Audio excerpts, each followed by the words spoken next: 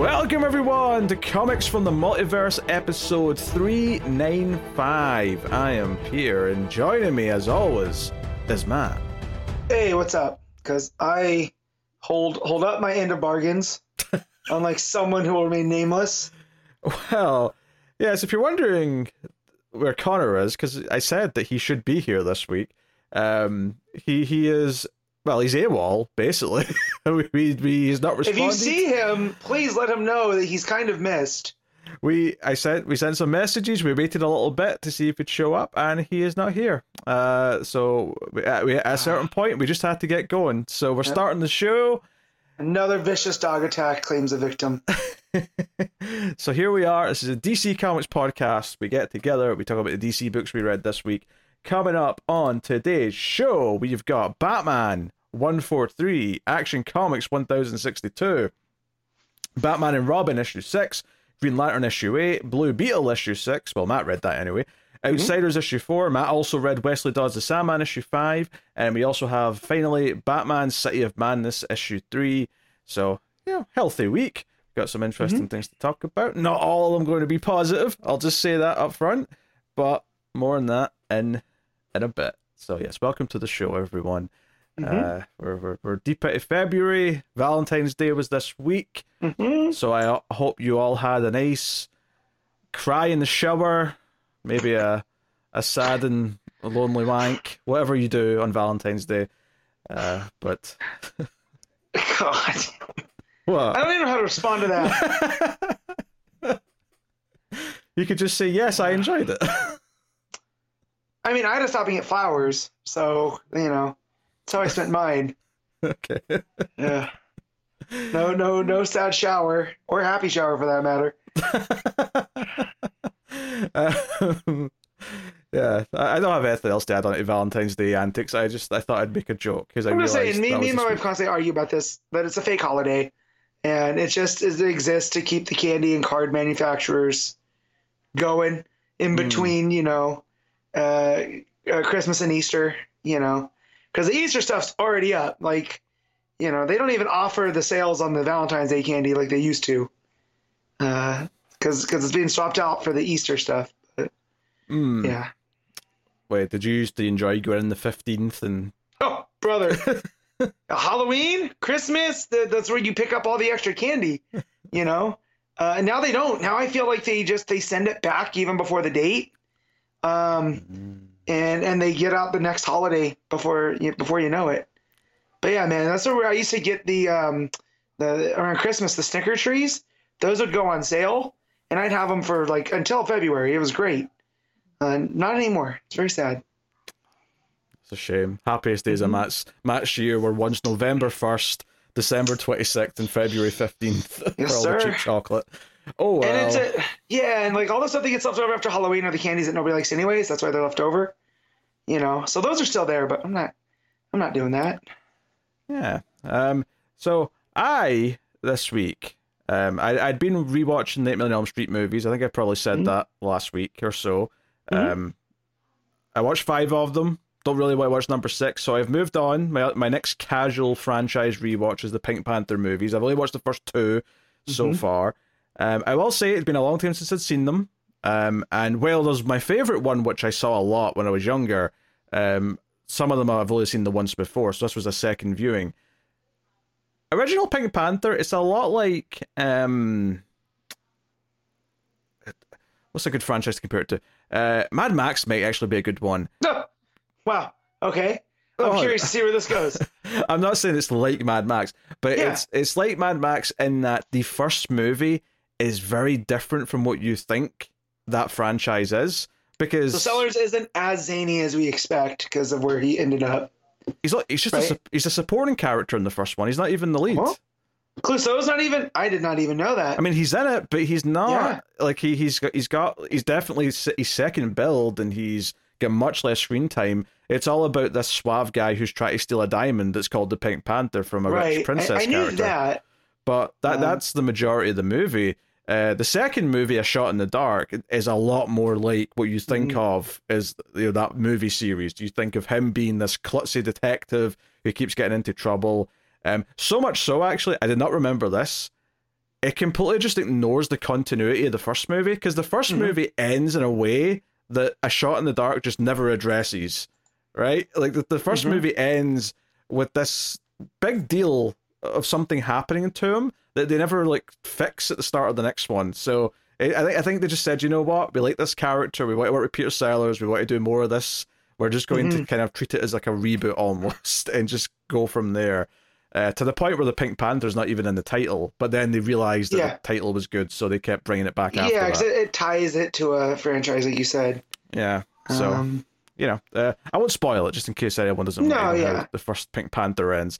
But the first one's like a 6. You know, it's kind of slow, it's not well-paced, and it's definitely not got that much fun comedy in it. And Peter Sellers is the best part of it when he is on screen, but even then, he's not as wacky as he is in the follow-up movies. A Shot in the Dark, much better. Not amazing, but much better. And it really serves as like a prequel to my favorite entry, which is not the next one, it's the 4th one. Pink Panther Strikes Again is my favorite of the bunch, and the villain of that's actually heavily set up in A Shot in the Dark, so it's very, very useful for that. But anyway, I thought people might be interested in some Pink Panther lore. Well, so the only one that the director didn't do was the second or the third one. He did the other follow-up, starting with The Return. When you say the third one, are you talking about Clouseau? Yeah, okay. So that's not Peter Sellers either. Oh, okay. That's like a weird. That's never included in the box sets. It's never in the things. Okay, so that's why you said 4th, because here it's listed as 5th. On the yeah. When I say 4th, I mean Strikes Again, because when I think of that series, I think of the 5 that Peter Sellers is. Well, technically 6 if you include the one that he never finished, but then they used the footage after his death, and sort of like Frankenstein the plot out of it. Then 6 technically, but 5 full complete films that he was in. Oh well, Henry Mancini did the music. Yeah, that's a great main theme. Yeah. I did not realize that was the same guy. Very, very catchy main theme. You find yourself humming it after you've watched the movie for quite some time. I'm trying to figure out why Peter Sellers wasn't in that one, in the third one. I think they just tried to make it more of a role that anyone could play, like a James Bond type thing, and then they tried it and realized, no, Peter Sellers is what made this amazing. Yeah. So well, even as much as I love Steve Martin, I still haven't seen the remakes because I haven't heard great things. You know, so it just feels like it's one of those roles that was only meant for Peter Sellers. So yeah, they also tried to do a couple of sort of like soft reboots, like after those original 5 or 6, where they had like it was meant to be his son or something like that. You know, there was like a couple of weird attempts at bringing it back, but it never really. So do you know who the other actor that played Inspector Clouseau is? Oh, I don't remember. No, it's Alan Arkin. Oh, okay.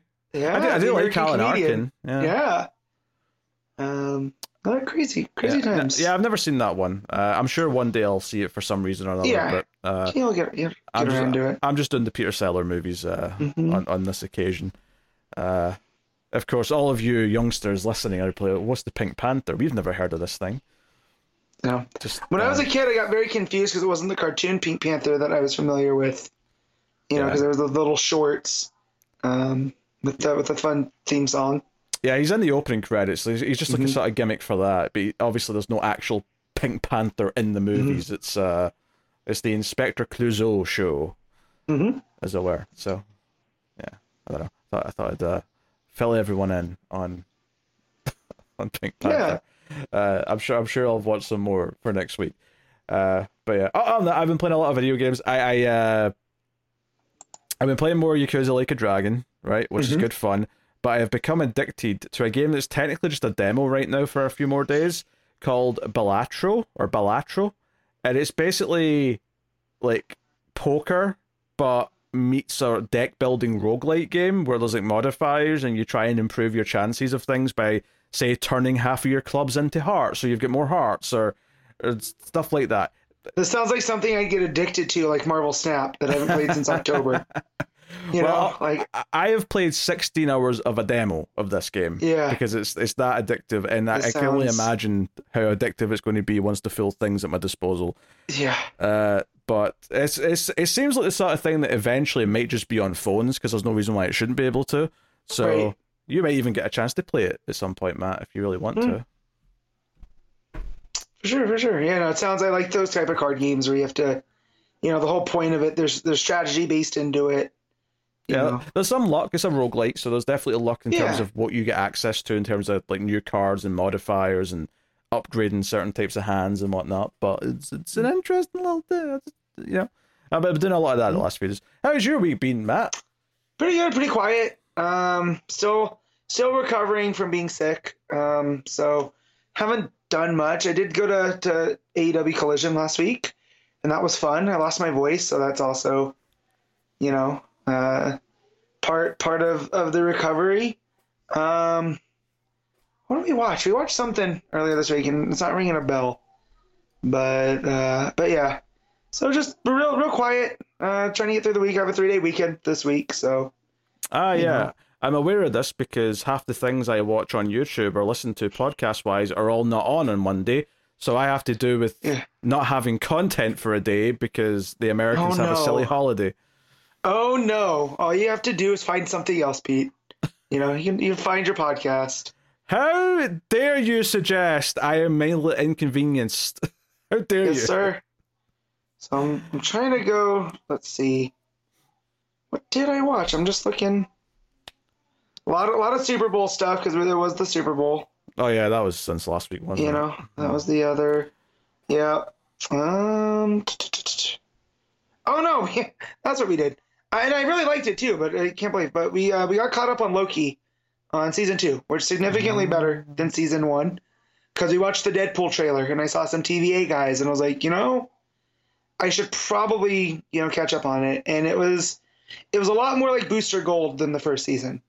So it was right up my alley. A lot of Groundhog Day trying to go back and alter things ever so slightly.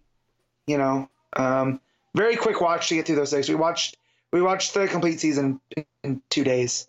So and yeah, so I might give Miss Marvel a try because the Marvels just dropped as well, and that was the first Marvel film that I hadn't seen in theaters. So but yeah. Yeah.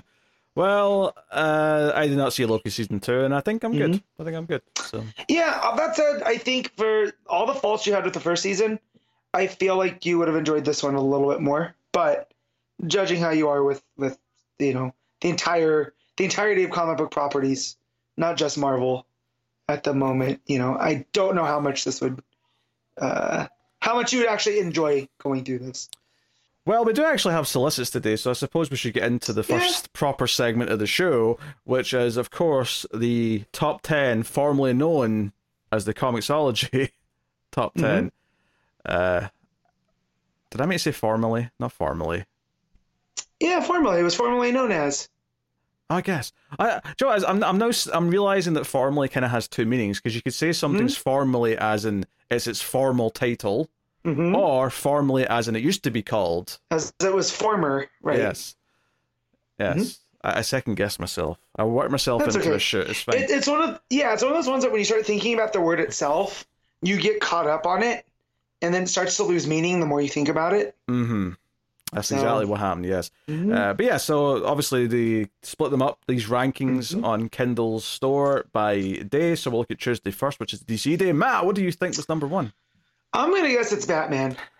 It's a boring answer, but it's the correct answer, so I can't fault it. Yeah, Batman 143 is number 1. Number 2 is Action Comics. Number 3 is Green Lantern. Number 4 is Batman and Robin. Number 5 is Outsiders, which is kind of nice to see. Hey. Number 6 is Red Hood on the Hill. Number 7 is Batman, City of Madness. Number 8 is Wesley Dodds the Sandman. Number 9 is Sinister Sons issue 1. And number 10 is Blue Beetle issue 6. So, which is most of the single issues. The only thing that really misses out there, number 11 is Speed Force issue 4. Given how much I hated the first issue, though, I'm happy that's at the bottom of the list. Oh, boy. Yeah, after that we get into some collections and your usual shtick, but not bad by any means. Is that No, it's not an omnibus. I was gonna say I saw a Batman and Robin by Tomasi and Gleason, and I was wondering if it was an omnibus, but because they don't typically do digital versions of the omnibus, but it's just a book one, so it's one of those kind of Gotcha. Thicker deluxe. Yeah, 12 to 16 issue Mhm. numbers. So that is Tuesday. What about Wednesday, Matt? So when I was at the shop, I saw that there was a type of one of those tie-in type books, but I'm not seeing it on here. So maybe he had gotten that one late.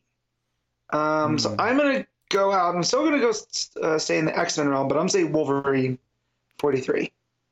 That is incorrect. That's incorrect. Is it a Marvel book? It is a Marvel book. Okay, so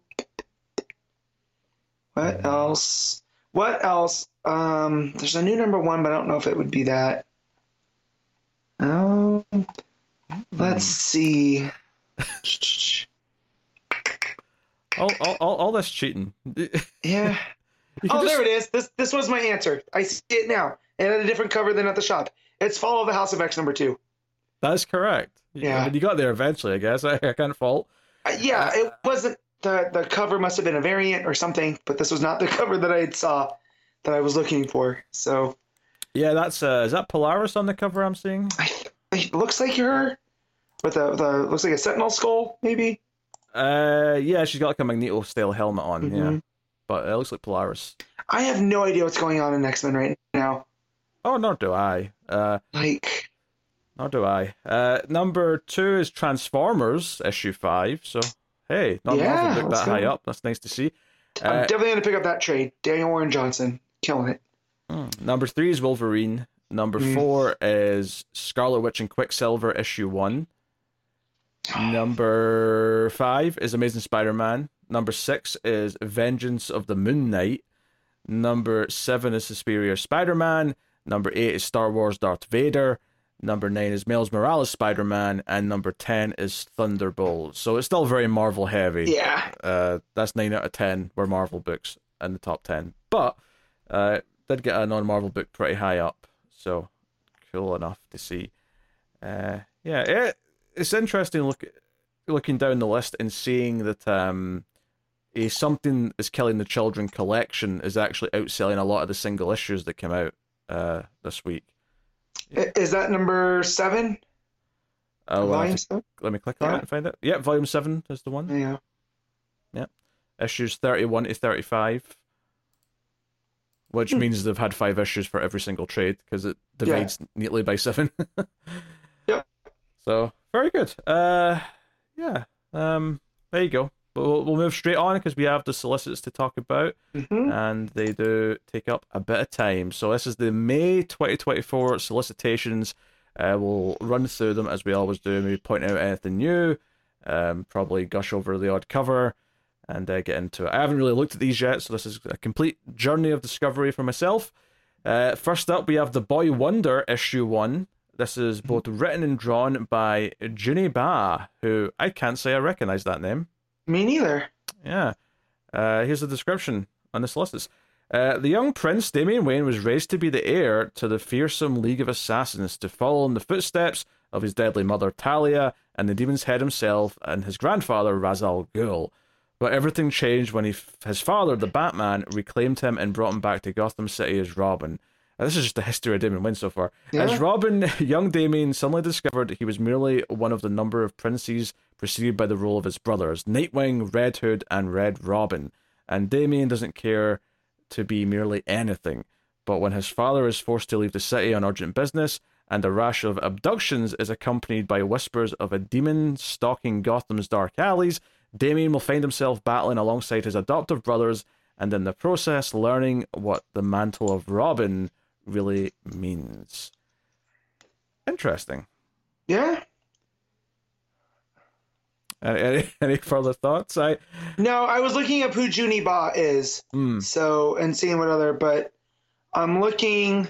The art style looks very, very unique. But I'm seeing worked on a book called Monkey Meat. Worked on some Ninja Turtles, but it's a very cartoony style in that it's very reminiscent of, like, remember the Batman Brave and the Bold cartoon? The very kind of thick line, square jaw. Yeah, vaguely. That's what it reminds me of. But yeah, a lot of Ninja Turtles. So this sounds fun. At first, I was like, do I need another Damien kind of origin book? But this sounds like, early Damien in Gotham, fish out of water, trailing a demon. I wouldn't say it sounds like an origin story, even though they describe a lot of the origin in the solicit. It sounds more like this is just the background to what the story is, which is the first time Batman's away and he's like dealing stuff with his fellow Robins. The last little sentence after that main paragraph does mention it's an accessible and heart-trending fairy tale. Yeah. So it might give us a sense of the tone that it might have. It's a 5-issue miniseries. I genuinely have no idea how I'm going to feel about any of this because I don't know the creator that well. So only one way we're going to find out. So we gotta try it out. Yeah. But yeah, that's the Boy Wonder starting in May. Next up, we got Outsiders issue 7, which cool. Is it just me or does that cover look like it's been censored for now because there's a dead character, sort of blacked out who the character is? Yeah, and it seems like the characters is the one that's been in the book that is now missing. Because if you look at all of these characters, they're the ones that have showed up in this first 4 issues. Yes. So I better not be who I think it is, or I'm gonna be real mad. I mean, it doesn't look like their figure, but having said that, they could just be bulking it out to throw us off the scent. Yeah. So we'll see. But I do like seeing the big gigantic sea monster that we met in issue 2 being there in the background. Yeah. So, and then this new character that we were introduced to also being there. One of my coworkers, I was talking to him, and he's a little bit older than us. And I was telling him about this book, and he's like, "Oh, you got to go back and read Planetary." So I'm gonna have to track that down now. I think the collections are still in print because it seems like there's a lot of ties to Planetary and Wildstorm in this Outsiders book. Yeah, Planetary and Authority as well. I think this because even in the issue that came out today, which we'll talk about. Well, not today, but we're going to talk about it today. Bolds the word authority at one point to sort of like, hey, we've got ties to this. It's kind of interesting reading it with absolutely no knowledge really of either of those things and just take it on its own terms. But no, it definitely led me when I read it the other night. It definitely before bed led me on a wiki hole of that time and era to get familiar enough with the characters, and it gave me a new appreciation for what Lansing and Kelly are doing. So to see that where it's building up to with this cover, again. They better not do what I think they're going to do because I'm going to be mad. Next up, we got Batman Superman World's Finest, issue 27. Wade and Mora, the implosion of global proportions. So this was teased, obviously, in the annual, which wasn't a great little story on its own, but I'm definitely curious to see what they do with all this imp stuff once it starts in issue 25.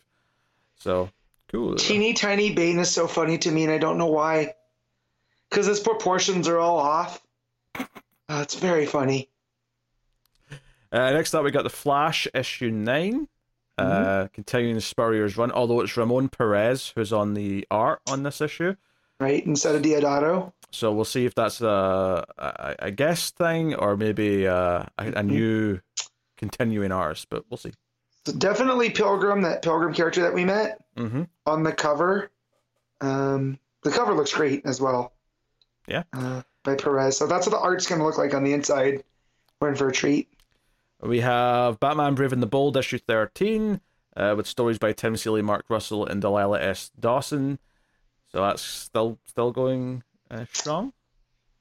We got Batman 147, still Chip Zdarsky. Jorge Jimenez is back, which is good to see.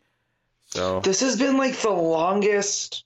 Like I'm seeing words on this solicit, and it feels like this has been a 14-year run. His allies aren't available. He's still fighting Zur-En-Arrh. Yeah, I know. Well, it's because they took this break to do the Joker thing, didn't they? Yeah. So we'll be back to that in no time, I guess. Next up, we got Detective Comics 1085 with an absolutely stonking cover. It must be said. But yeah, this is Batman returning after the current arc of him sort of finding himself in the desert. So very cool. Well, not desert. Was it? It's kind of the desert. I don't know. Well, yeah, he had to cross that desert. That's the same story that Talia told Damien. So yeah. Yeah, I was just trying to remember if it was a desert or if he ended up on an island or something by the end. I can't remember. But then we got Batman and Robin issue 9, continuing that run. Not much to say. We have Nightwing 114, which is notable, and it's the start of the new arc. You got Taylor Redondo's back on the art for this arc, which is super exciting. Taylor was hyping this up on Twitter, saying it was kind of what the run's been building to. And judging for the fact that it's called Falling Grace and sort of glimpsing at the solicit, it does seem like this is going to be... I'm not going to say the second last arc of the entire run. Maybe he's got more ideas for after, but it certainly feels like the downfall before the comeback and whatever the final sort of part of the Heartless story is going to be. Just judging from the name and the way Taylor's hyping it up. So, exciting. There's a fun cover that someone did. I think it was Sampere, the variant, that is an update of the first Nightwing issue that Taylor did. But so it's got the mountains and stuff on instead of Bloodhaven. So it looked very nice. I saw that on Twitter. Oh, that's cool. Yeah. We got Poison Ivy 22. This is part 1 of 3 of the second year climax. That's a very... Okay. I felt like, I felt like we were winding down with the origin story, but it looks like we're going, which I'm not going to complain. Do you think it ends after this 3-issue arc, or is this them just sort of... Maybe. I don't know. They say the climax of year 2, so who knows? It's very open-ended. Yeah, it very well just could be leading to the start of year 3. There's no reason to think it can't be, but it's just one of those books where I kind of expect it to end at any point. Obviously, it's selling a lot of variants, so maybe it never will, but... Yeah, as long as the quality stays where it's been, I'm fine. Yeah. Then we got Harley Quinn issue 40. Obviously, we don't have much to say, so we'll just move on.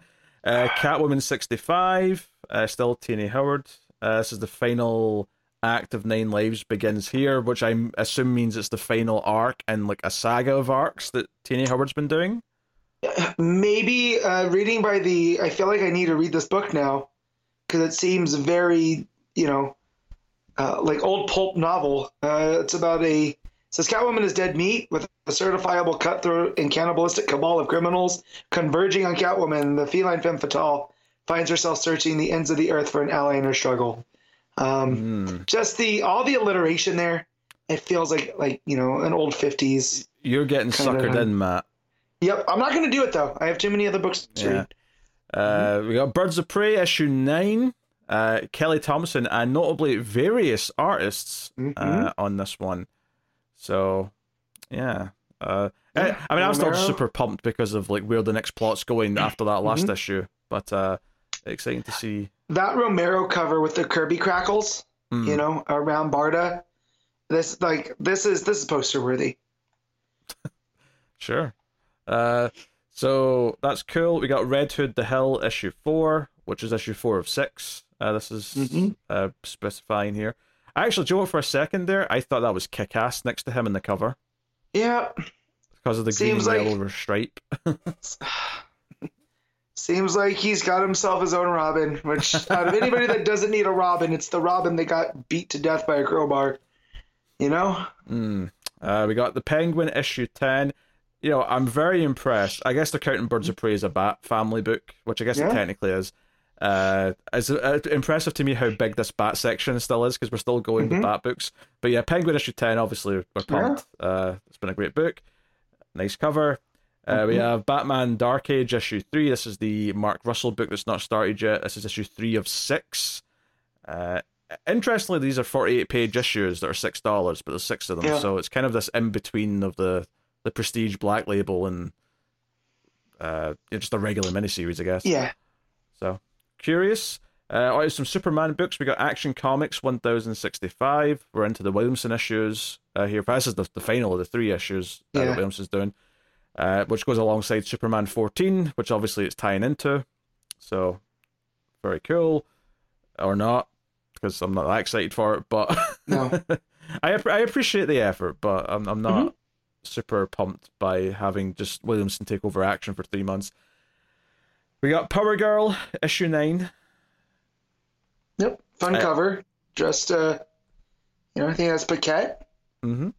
We got Suicide Squad Dream Team issue 3. This is the Nicole Maines written book, which I forgot existed. Which, I mean, this happens for every miniseries that gets solicited and then it's not started coming out yet. I always forget it for issue 2 and 3 in the solicits because it's not sunk in yet.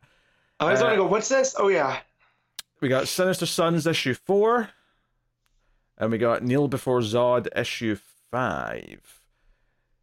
We got Wonder Woman issue 9, and those covers by Sampere are killing it. They're still killing it. This one's Wonder Woman's head, all sort of like turning into stars and fading away into the yellow background. Very, very pretty. Very good stuff. We got Green Lantern issue 11. Which has got Zermanico and Kevin Maguire on art. So cool. I like Maguire. So I'm pretty sure Maguire's doing the Guy Gardner story in the backup. That makes a lot of sense. But I like Maguire quite a bit. We also have Green Lantern War Journal issue 9,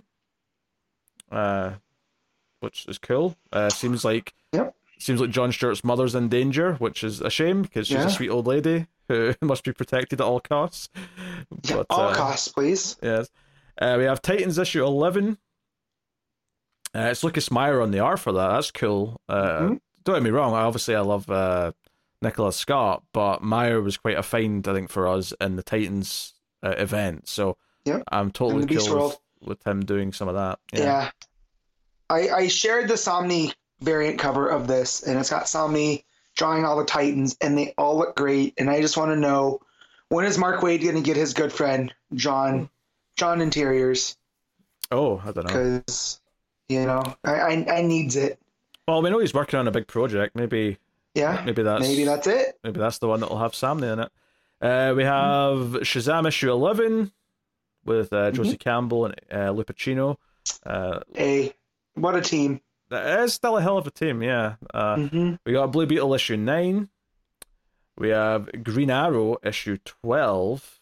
Which, are you still reading Green Arrow? You've been struggling through it, haven't you? It has ups and downs. The onomatopoeia stuff was fine until the reveal of the onomatopoeia stuff, which was like, it's okay. He's really good at suckering me in. Like, Williamson has that ability for me, so... but I'll keep going until he gets, like, bad. Okay. We got Suicide Squad Kill Arkham Asylum issue 5 of 5, so not much to say about that. Batman Dylan Dog issue 3 of 3. Can't say I have much to say about it because I don't know who Dylan Dog is. I've said that before, but I'll say it again. John Constantine Hellblazer Dead in America issue 5. This is Cy Spurrier and Aaron Campbell. This is issue 5 of 9. That is a fantastic cover of Constantine on like a red London double-decker going over the Route 66 signage. It is actually a very good cover. I'm not a Constantine person, but it's inspired in its artistic choices. Yes. We shall say. We have Batman Gargoyle of Gotham / Noir Edition issue 3. That cover is unsettling, and I wish it would stop looking at me. Given the way that's phrased in the title, I assume that means that both are coming out in the same day. Yeah. Yeah. It says on sale $5.28, so yeah. Yeah. Well, it blows when I say that because usually Noir editions come later, so this is just them jumping the gun and saying, "Nah, we'll do it right away. It's fine."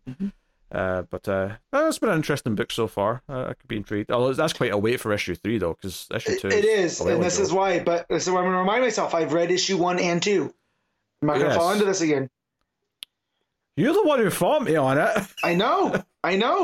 I'm telling myself I'm not falling for it again. I just told you the facts. That's all I ever did. Just the facts, ma'am. The Batman First Night issue 3. This is the Dan Jurgens and Mike Perkins book, which I completely forgot existed, but that cover is gorgeous again. Yes. I think they've all been like this. They've all been this kind of like silhouette with like the art inside the silhouette of Batman. But this is issue 3 of 3. Super cool. The fact that we've not even had the first one of these yet, and this issue 3 solicited, is a good sign. It means that they're going to come out in a, unless they get very delayed from each other, they're coming out in a timely fashion. So I appreciate that. We got Batman Scooby-Doo Mysteries issue 5, Looney Tunes 278, Primer issue 3. We got That's Batman. a fun cover. Yeah, very colourful. Yeah. We have Batman and Robin and Howard issue 3. I love that title. And then we're on to some facsimile editions. We got Crisis on Infinite Earths issue 1 and issue 2. Maybe they're going to do 3 and 4 the following month. Maybe, yeah. You never know with these things. Then we got Military Comics issue 1 facsimile edition. You know, I'm not big on these facsimile editions. However, being that this is a Will Eisner issue and it stars the Blackhawks, I might have to give that a read. We got Our Army at War 81 facsimile edition, which is a Sergeant Rock book by the looks of it. Mad Magazine 38. And then we're on to the collections and graphic novels. We got The Adventures of Young Diana, soft cover. We have Wonder Woman Volume 1 Outlaw. This is the soft cover, first Tom King volume, which is issues 1 to 6, and that's short story from 800, which makes sense. We have, the title's missing for this one, but it's The Flash Volume 1 Strange Attractor, soft cover, start of Cy Spurrier's run. Similar thing here, issues 1 to 6, story from 800, and Titans Beast World 2 or Central City 1. Which, to be fair, there's enough stuff in there with the kids' ongoing stories that I get why you're including that. Yeah. Yeah, I get that.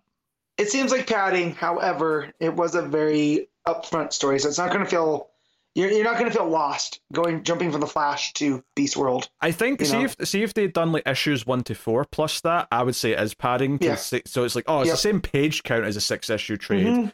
I'd be frustrated, but because it's an addition to 6 issues, I'm like, okay, I'm fine with it, whatever. Yeah, that's completion's sake. Penguin Volume 1 soft cover, issues 0 to 7 of the Penguin. We had an issue 0. I don't remember that. I think it was the backup stuff. Oh, I see. Okay. Okay. Yeah, they reprinted it as an issue 0. Okay, that's why I don't remember it. Yep. Okay. Because we didn't read it. We read it in the was it Detective? It had to have been. It was our Detective for Batman. Yeah, it was like yeah, no, quite right. I was like, I don't remember reading an issue 0, but yeah, fair enough. So that's actually quite meaty then. 8 issues worth. Would you believe it? Supergirl, Woman of Tomorrow, Deluxe Edition hardcover. Obviously, because there's a movie getting made, they want this to be in print in a nice high quality format. Makes a lot of sense. And given that they've actually cast the role now, it feels like it might actually get made, which is more than can be said for a lot of DC movies that have been announced in the past. Yeah, right. But this is also a glorious new Evilly cover. So it also says that they're going to have brand new introduction by Tom King, a brand new cover by Evilly, the never before published alternate script for issue 6. So I'm trying to remember which one issue 6 was. If that was the Comet issue. I can't remember what issue. I can't remember, so I'm very curious. I don't go in and buy, full price collections anymore, but I might have to for this one. We got Harley Quinn, Black, White, and Redder, soft cover. We got Absolute Miracle, or Mr. Miracle by Tom King and Mitch Gerads it's an Absolute edition, so it's a big, tall hardcover, even bigger than the deluxes. Oh my god, Gerads' art's going to look fantastic in that. Yeah, it does seem perfect for an Absolute. I tend to, I think, prefer deluxes as a size. I think it's the perfect size of a physical book, but I can't really blame someone for wanting an absurdly big hardcover of some of these things. Yeah. Speaking of which, you get Absolute Batman Death of the Family. I'm trying to forget this era. That noise was not... To be fair, I actually, this was before I fell off of Snyder. I read all of it, but I still liked it at this point. I appreciate what it was trying, but it just felt like the lack of editorial where they had Joker's face cut off, and then that wasn't even really factoring in to Capullo and Snyder until later. Because I talked to Capullo about that at a con, and he's like, yeah, Scott just went with it.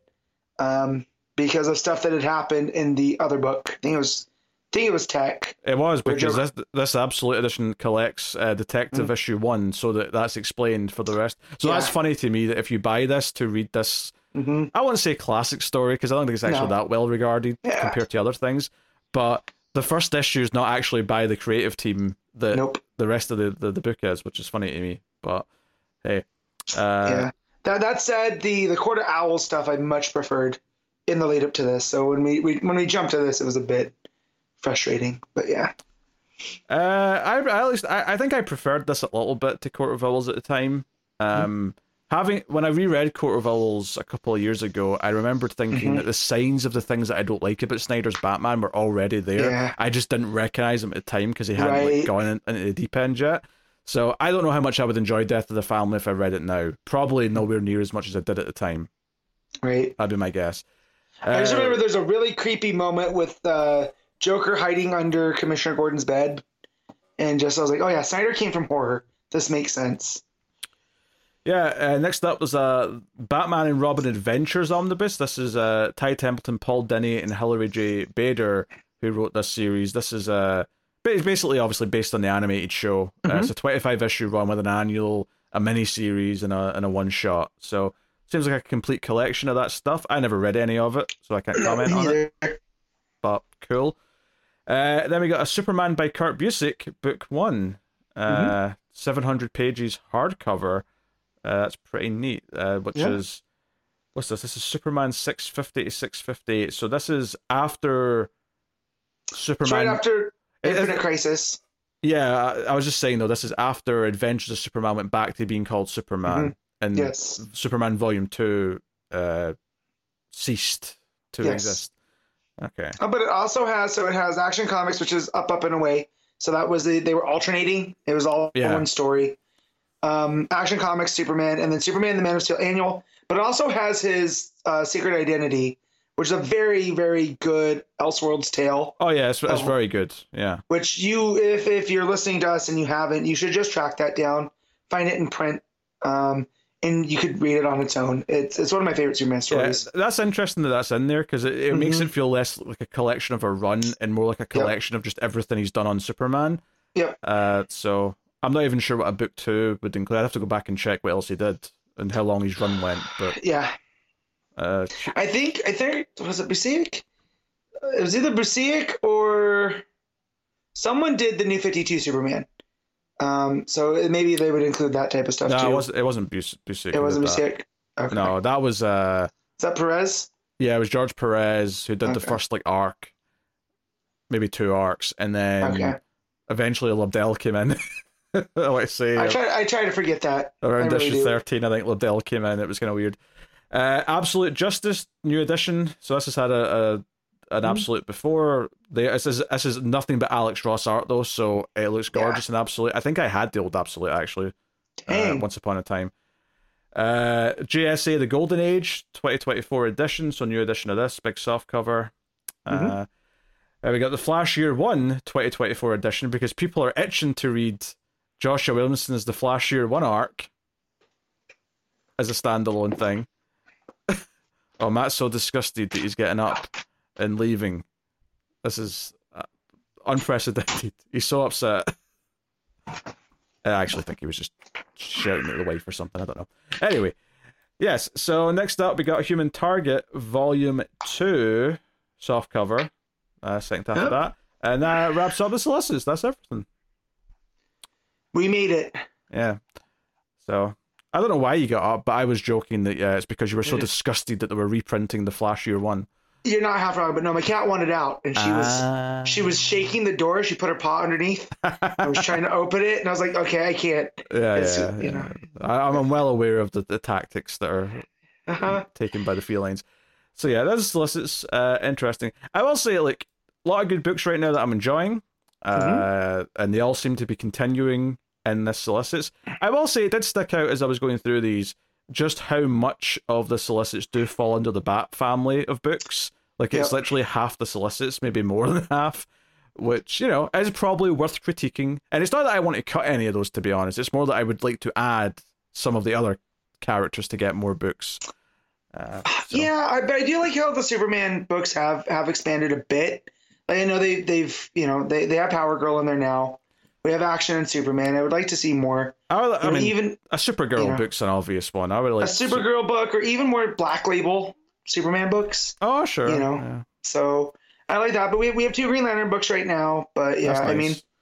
I mean, technically there's 2 Flash books, but we don't really want to talk about the second one. Yeah. So Well, I suppose three if you could, Jay Garrick, but that's a mini, so Yeah. that's not going to be around much longer.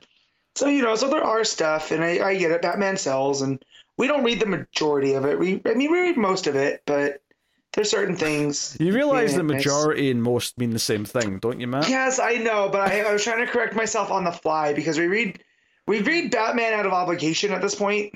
Well, yeah, the main book, but Detective, Yeah. Nightwing, Birds of Prey, like I'm Yeah. reading Batman and Robin. There's, Yeah. Well, I think we did cover most of them. Mm-hmm. Not Red Hood. Like though. we're not reading Red Hood the Hill this Well, week, no, right? I mean, Like, we have some standards. That's one. Yes, unlike Uh-huh. some people who should be here, but decided not to be. Mm-hmm.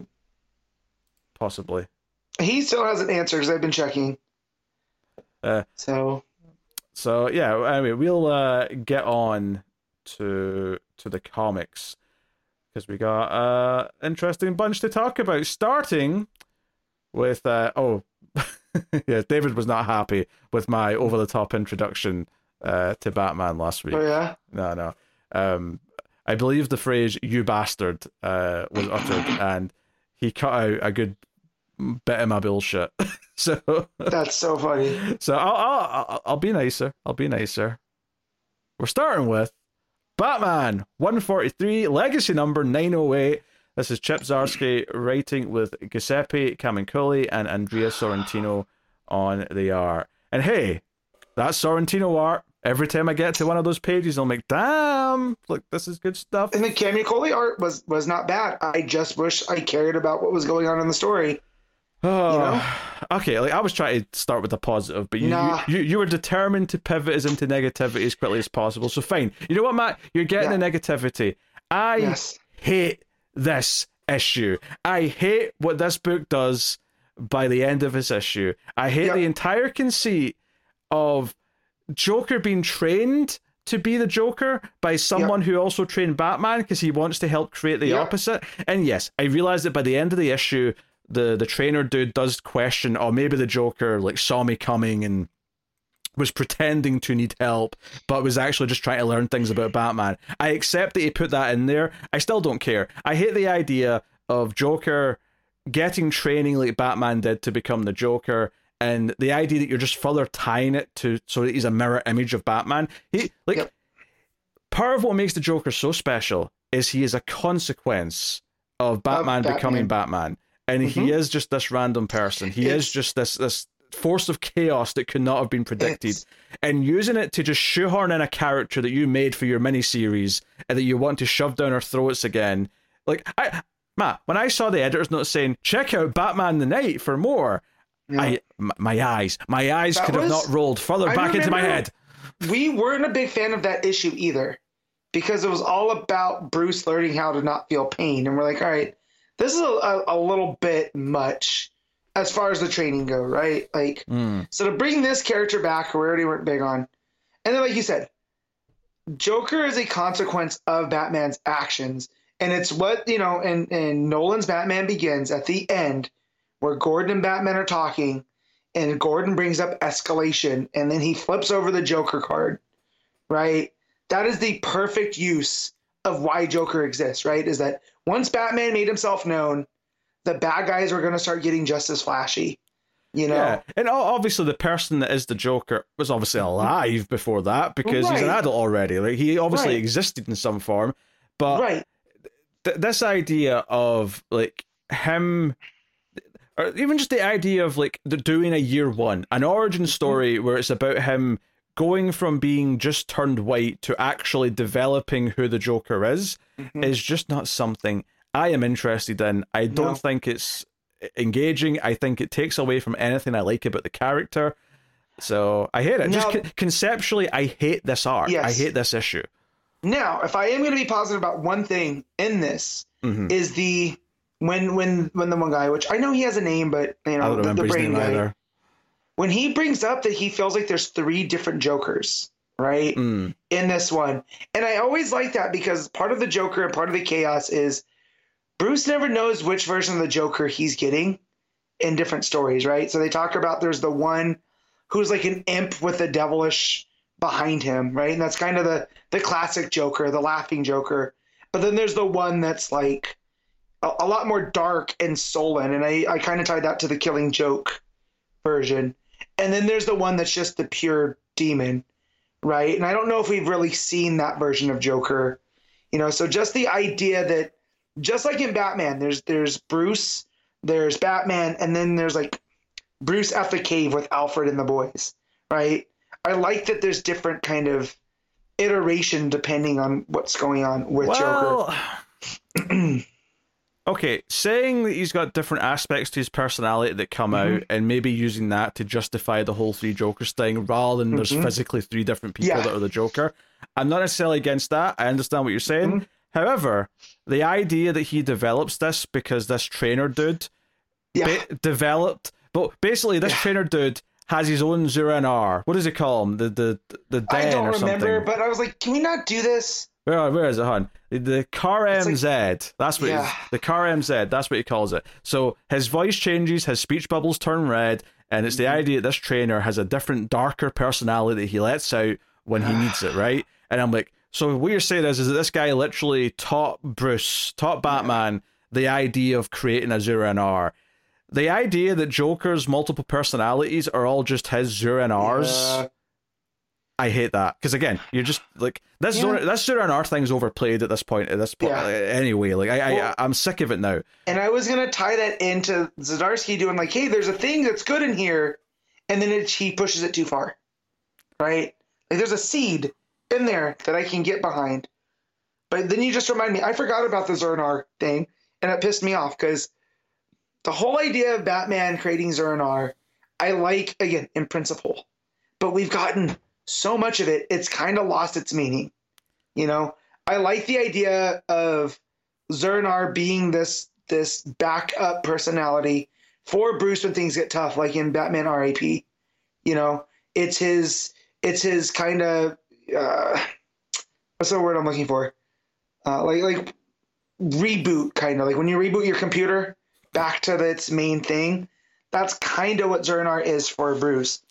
And now I just feel like, oh no, it's just militant Batman. And Zur-En-Arrh has now lost that kind of backup personality for me. The problem is it's just using it again. Like it felt special the first time. It felt like a big deal. Yeah. But now it's just a trope in Batman to just keep going back to that well. And it just feels like it's lost any mystique or any special feeling that it ever had. And now you're saying that this other guy taught him to do it, so he's got his own Zur-En-Arrh with a different name, and that Joker's multiple variations are all just kind of different takes on his own Zur-En-Arrh. Like, all of that, like, just frustrates me, and you're now stretching a concept that I think you've made me not like with Batman, and you're making it this thing that's not even just unique to him, that it's this like skill that other people have learned and taught to each other. Again, I hated this character when we read him in the night, and this made me like him even less than I already did. It's very because Batman stuff, and I just like, again, him teaching them not to feel pain. I just like, that's a bit too far. Because for me, with Joker, is he is so wrapped up in what he's doing, right? He's a force of nature at a certain point, and that's why he can keep coming at Batman. I admittedly, again, I'm acknowledging at the end of the book, the trainer admits that he's not sure if Joker ever actually wanted his training or just wanted to use him to learn about Batman. But as I was reading it was also annoying me, this idea that he kept saying, "Oh, you're afraid of one thing, the Batman. I will take that fear out of you." And all I could think was like, no, to me, Joker was never scared of Batman. If he's excited by Batman, he loves messing with Batman. I bring it up all the time, and that's why I love Heath Ledger's, like, we're going back to Nolan, is when he goes, kill you, what would I do without you? It is a yin and a yang, is that Joker can't exist without Batman. I also, and on that same note, actually, one of the things that I don't like about the future stuff, this whole, everyone's got a Joker zombie virus, right? Is he keeps saying Bruce, right? He keeps calling him Bruce. Now, I don't really care if he knows that he's Bruce Wayne, whatever. But I kind of feel like Joker, and it's kind of similar to Gordon in a lot of ways, actually, is I don't think Joker cares who the person is, because who he really is Batman, and that's what Joker cares about. So this idea that he keeps saying Bruce and Brucey over and over again as if he's trying to get under his skin, I don't know, it just doesn't feel... For me, it works in a horror aspect, right? Because it's it's almost like this inevitable, like it feels like Batman the End, where you know what I mean, where finally they're on even playing ground, and he knows who he is, but it doesn't really matter. You know, she's trying to shake Bruce. Don't get me wrong, this is not the only story that's guilty of this. But personally, if I'm writing a Joker story where he learns who Bruce Wayne is, if he learns that Batman is Bruce Wayne, my instinct would be to say that Joker would just kind of like push that aside and say, I don't care, you're Batman. Like that's how I think he would react to that, because that's who he cares about. It's the Bat that I want, you know, that's what goes with him. And we always talk about how that's who he really is. He really is Batman. Yeah, his name is Bruce Wayne, but you know, it's this, when he's holding the lasso of truth in that Wonder Woman annual, and they say, "Who are you?" He answers Batman, because that's who he really is. Right. And it's also it's stuff. I think it maybe wasn't Joker, but I remember when Dick took over the mantle, one of the villains were like, "That's not the same guy. He moves differently," you know. And I feel like if that's Joker, he almost loses interest when it's not Bruce, because he can tell the difference. Joker definitely knew, but it wasn't. Yeah. Funny, actually, I just said there that it's kind of like Gordon. Remembering back to that run, both Gordon and Joker recognized that it wasn't the same person. Gordon obviously talks to him a lot up front, so he can tell it's a different person, and that makes, you know, reasonable amount of sense. But there's a great moment in that run where Joker turns to Dick in the Bat outfit and says, you know, you only get through this if you're as good as he was. Like, and it's this idea that he knew instantly that this wasn't the same person under the mask. And he's kind of treating him with, like, a different attitude because it's not him. Yeah. He probably just assumes that, hey, it's probably the first Robin that's in there, because it makes the most sense that someone like that graduated to be the Batman. So, right, like he got a promotion. Yeah. But yeah, it's almost like that whole concept of Folie à Deux, which is the shared madness, is that Bruce and Joker are going to be shared because of Bruce's hand in having him created, right, by knocking him in that vat of acid.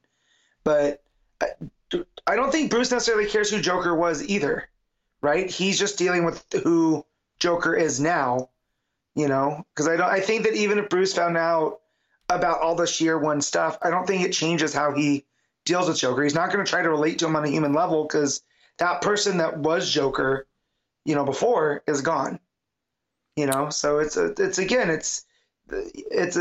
madness shared by two, and I feel like Zdarsky is pushing this more into a personal level that I just don't feel like it needs. Yeah. So yeah, there's a bunch of stuff here. Gordon gets suspended because he punches a cop who's corrupt and intentionally gets another cop who's like on the line for the crimes. It basically makes him try and escape so that he's got a justifiable reason to kill him. And Gordon sees through it. He knows that this was staged just so that this guy would be killed so he couldn't talk. Gordon punches the other corrupt cop and gets suspended for it. You know, they're trying to deal with the whole Red Hood gang thing. In the future, Batman's confronting Joker. Joker's leaving him all these clues about the Red Hood gang. I will say, I did think the art and the pages of Catwoman in the future, you get grey-haired Selina, like Batman and her encounter each other. And because the virus spreads through laughter, blocking out noise actually stops it from happening. So Batman's got like fancy earplugs, and Selina's got she's figured it out as well, and she's basically just taped like cotton wool over her ears to stop the noise. So there's a good couple of pages with them, like the art of them kissing, and she's in like her old school outfit with the grey hair. It looks really good. She's very reminiscent of Michelle Pfeiffer though too, like in her face. Like, I definitely feel like Sorrentino was going for that vibe. So I appreciate that. I can see it. And then that also reveals that she's locked up the rest of the Bat family, who are all infected. So we see Barbara Gordon with her JCPD outfit on. We see Dick, well, looks like Cassandra, Tim, and Damien in his like Batman looking attire. Yeah, he's got the trench coat. Yeah. With the large collar. But they're all Jokerized because they've all been infected. So, but at the tail end of this here, Catwoman, it turns out, has been infected and releases all of the Bat family into the world. So that's kind of your big cliffhanger for the future stuff. The present day stuff, or the past stuff, I should say, because it's year one. Joker, you know, kills the trainer, basically acts out. This is where he questions if the Joker ever even needed to like get his help, or if he just wanted information. and it just kind of ends with Joker finally killing him and suiting up. The final narration of the trainer says that either way it doesn't matter to him because like your counterpoint exists and he's perfect. That's the final line, is the idea that to him the Joker's perfect. So Yeah. you know, I don't like this idea that someone's even like, even if they're kind of stumbling into it, the idea that someone wants to orchestrate Batman versus the Joker when he's just becoming the Joker, and it's their first ever encounter is because someone wants to see it happen, to see how it plays out. I hate. Yeah. Like, I don't need anything. I don't need anything to be added to this. Like, the Joker and Batman's first encounter is just because the Joker comes onto the scene to do what he's doing, and throughout the course of dealing with Batman, like, obviously that affection for, you know, fighting off Batman and like becoming enamored with him grows naturally from there. It doesn't need any connections beforehand. It doesn't need to be, you know, tied thematically in their backstories. It doesn't need any of that. And it's so frustrating when they try and force this shit in. I hate this issue. I hate this arc, right? So you said someone was trying to form a Joker and putting him in Batman to see what happened. And all I heard was the end of the 2018 Halloween, where it's like he created an apex predator and he released him to see what would happen. And I was like, oh. And that just hit me. I didn't even think of that till right now. And it's never good. You can't pull that story off. Like, you just can't. Like, you know. Mean, I think you can do it maybe with an original character, perhaps. Yeah. And if you really focus on the like their relationship as like a mentor and psychopath kind of thing, but but you know what, Batman and Joker's like origins are pretty set in stone at this point, or at least specific versions of them are. You know, we don't need all this extra stuff. Like, he's adding all these extra details into how the Joker became the Joker we all know, and I'm like, I don't need any more. Like, we just did, you know, the Tom King, Mitch Gerrard story of the Joker's first, like, his first appearance in Gotham. Appearance in Gotham against Batman. And it was a perfect horror story that treated him with the right sense of mystery, the right sense of chaos. And then this is the opposite, where it's like, hey, we're going to do all these fancy connections. We're going to explain how he got these scars. You know what, though? Yeah. You saying that, and I want to recede that you can't tell that story, because I would not mind seeing Art the Clown as the Apex Predator being released to see how he goes, you know? Like, I feel like that, what's his name? It's the director, Damien... Leon, yeah. I feel like he might be able to do it. Maybe that's where we're going with Terrifier 3, you know? I feel like but again, that's a new character. That's not a character that we are already really, you know... It's set in stone, their kind of their origin. So, yeah, this was oh man, that's the first thing I read this week. It almost made me want to quit. It's just not Joker. Like, no one created and manipulated the Joker into being the Joker. No. That's just not who he is, right? Except for his own failings as a person, which lead him to that of acid, right? It's the same as saying someone's behind the destruction of Krypton. Like, you've taken away a big part of what that actually meant before.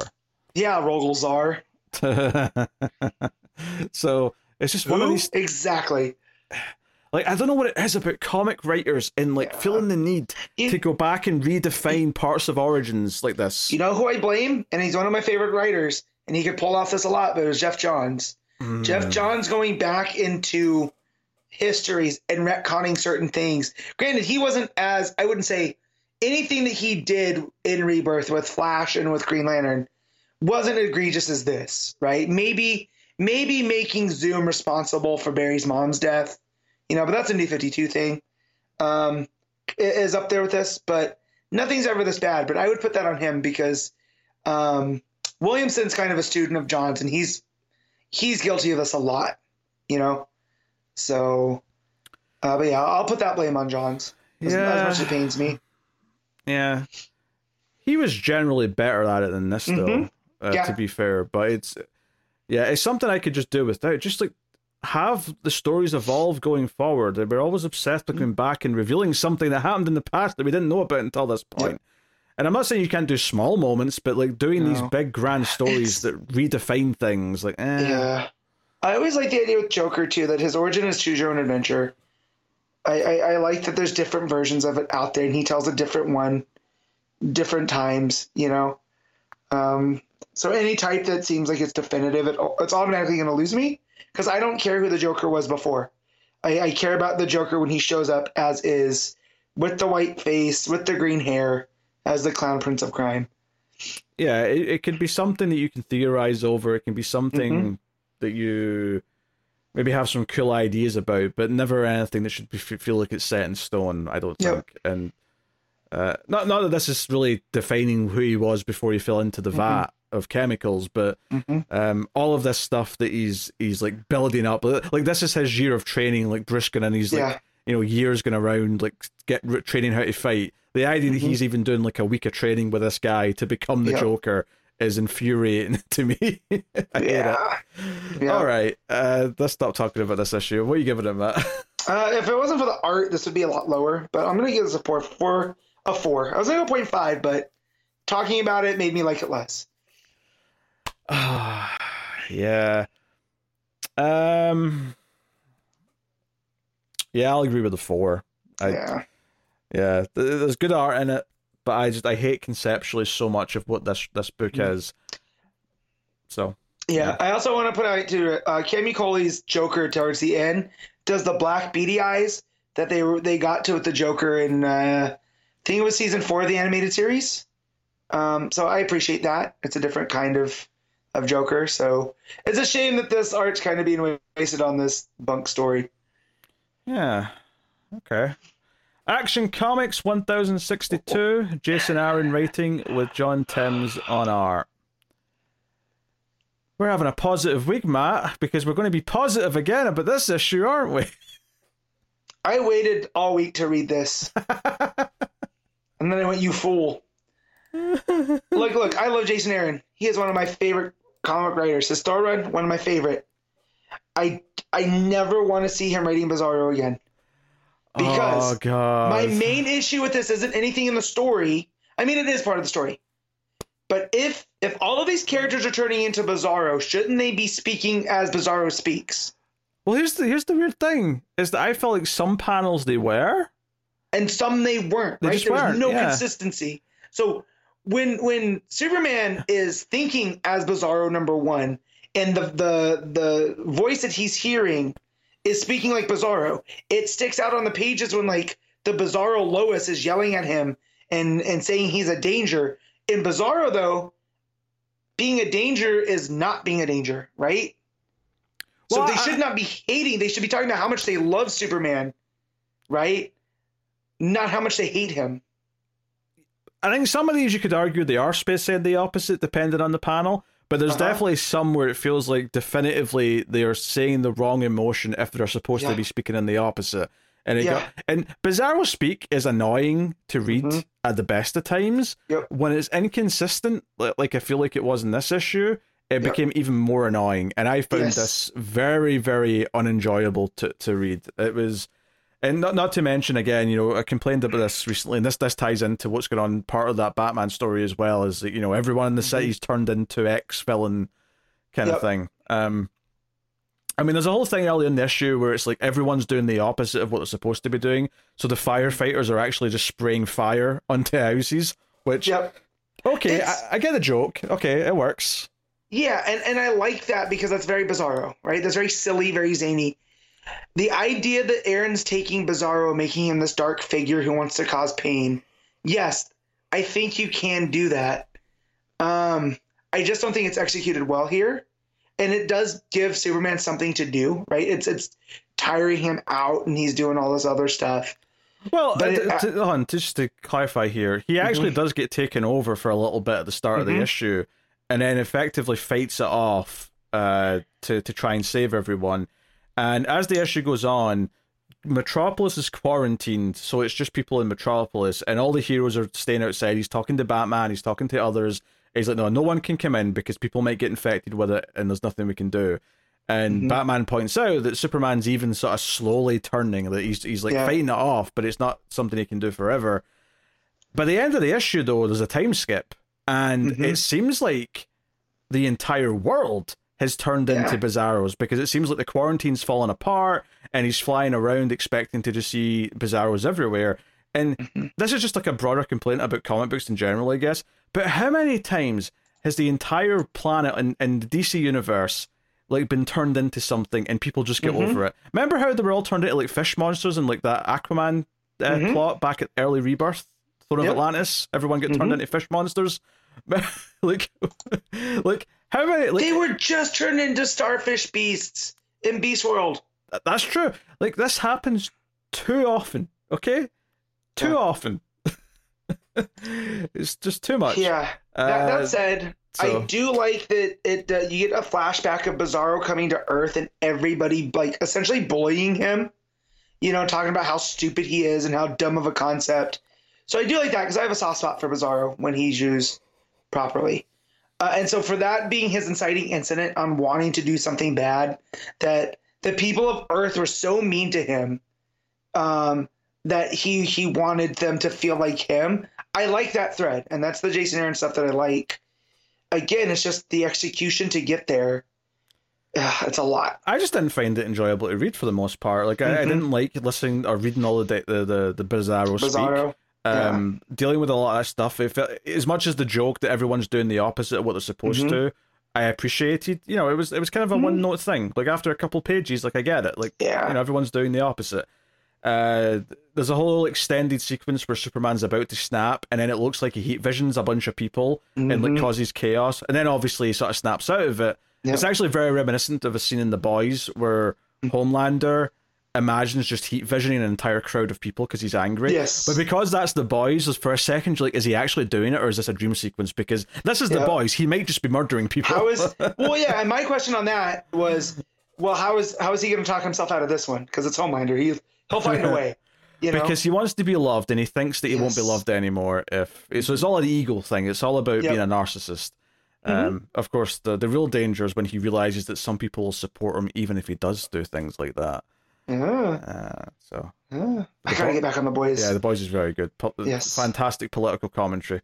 But yeah, back to Superman and stuff though. But yeah, him doing this having a good. I thought that was effective storytelling, because I was like, no, there's out of anyone that's gonna make Superman kill, it's not gonna be Bizarro, you know. But I did get worried for a hot second, you know. Here's the thing. I read this just after Batman, so the ending of this, which I don't think I would have ever liked the ending to this anyway. Yeah. But having read it right after I read Batman, which is just actively doing a Joker story that I don't like. So Superman flies out the city, he mentions the quarantines fell, and it's implied that the entire world, and he specifically flies to Gotham, right? That's where he goes. And he's like, there's one person who might be able to like help me. And I'm like, oh, who's this going to be? This is interesting. Like, who's he going to go see?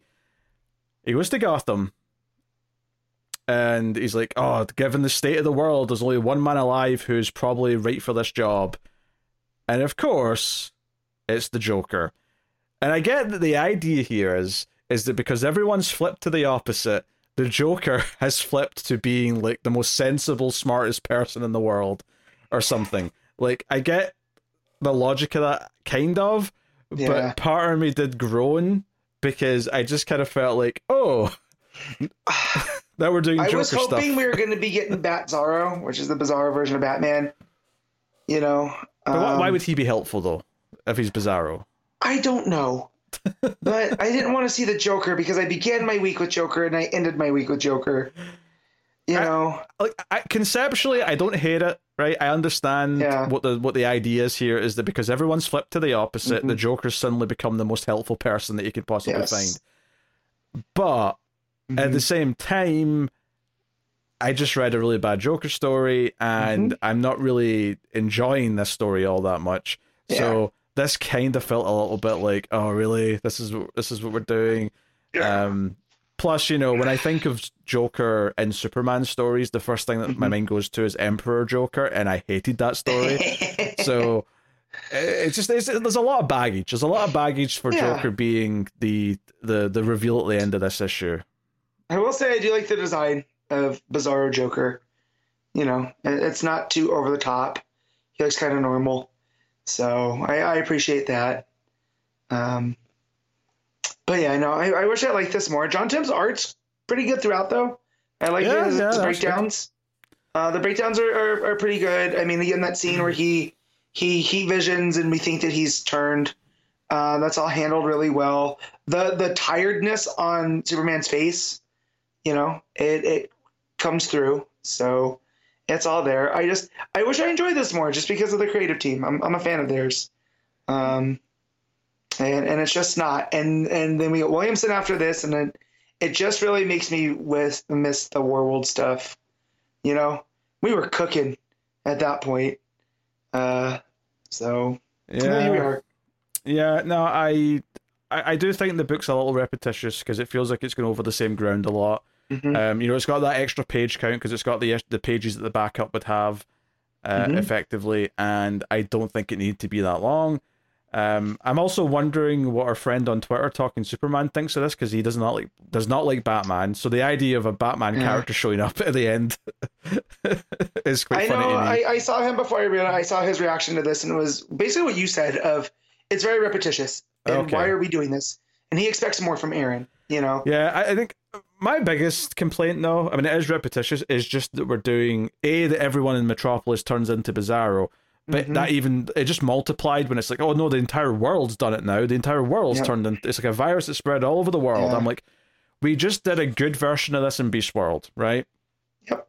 I like Beast World a lot, but we do this so often in comics that it loses all meaning, right? It's when they're bringing characters back from the dead. Death means nothing anymore. Yes. Everyone turning into something means nothing. The people in the DC Universe's version of Earth have been through more as a civilization than any civilization that's ever lived. Okay? Yeah. They have been through so many things and just went back to life like it's normal. It's absurd. Yeah. And that's just part of comics, I guess. But I just feel like I wish more writers would just understand that we don't have to actually make everything be the entire world or the entire city even are affected by something. It can just be, you can make a small scope story that has really big stakes. It doesn't always have to be the entire world. Right. It could have just been Metropolis, and it won't leave because Bizarro has this weird, he only sees the world as Metropolis, right? Yeah. And I can deal with Metropolis falling into Bizarro. I mean, that's a Superman story, right? That's just part of the equation.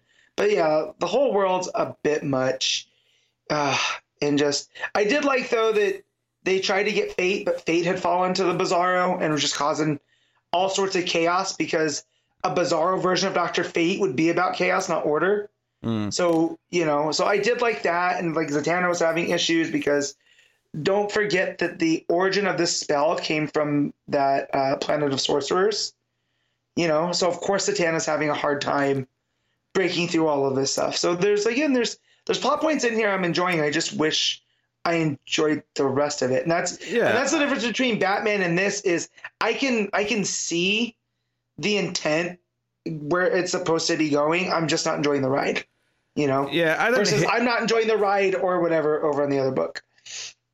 I mean, I'm not really enjoying the destination in this either that much, to be honest, but I don't hate this as much as the current Batman arc. The current Batman arc I despise. This I'm just completely I feel this ends with Superman hugging Bizarro and telling him it's okay because of how sad and upset that it made him.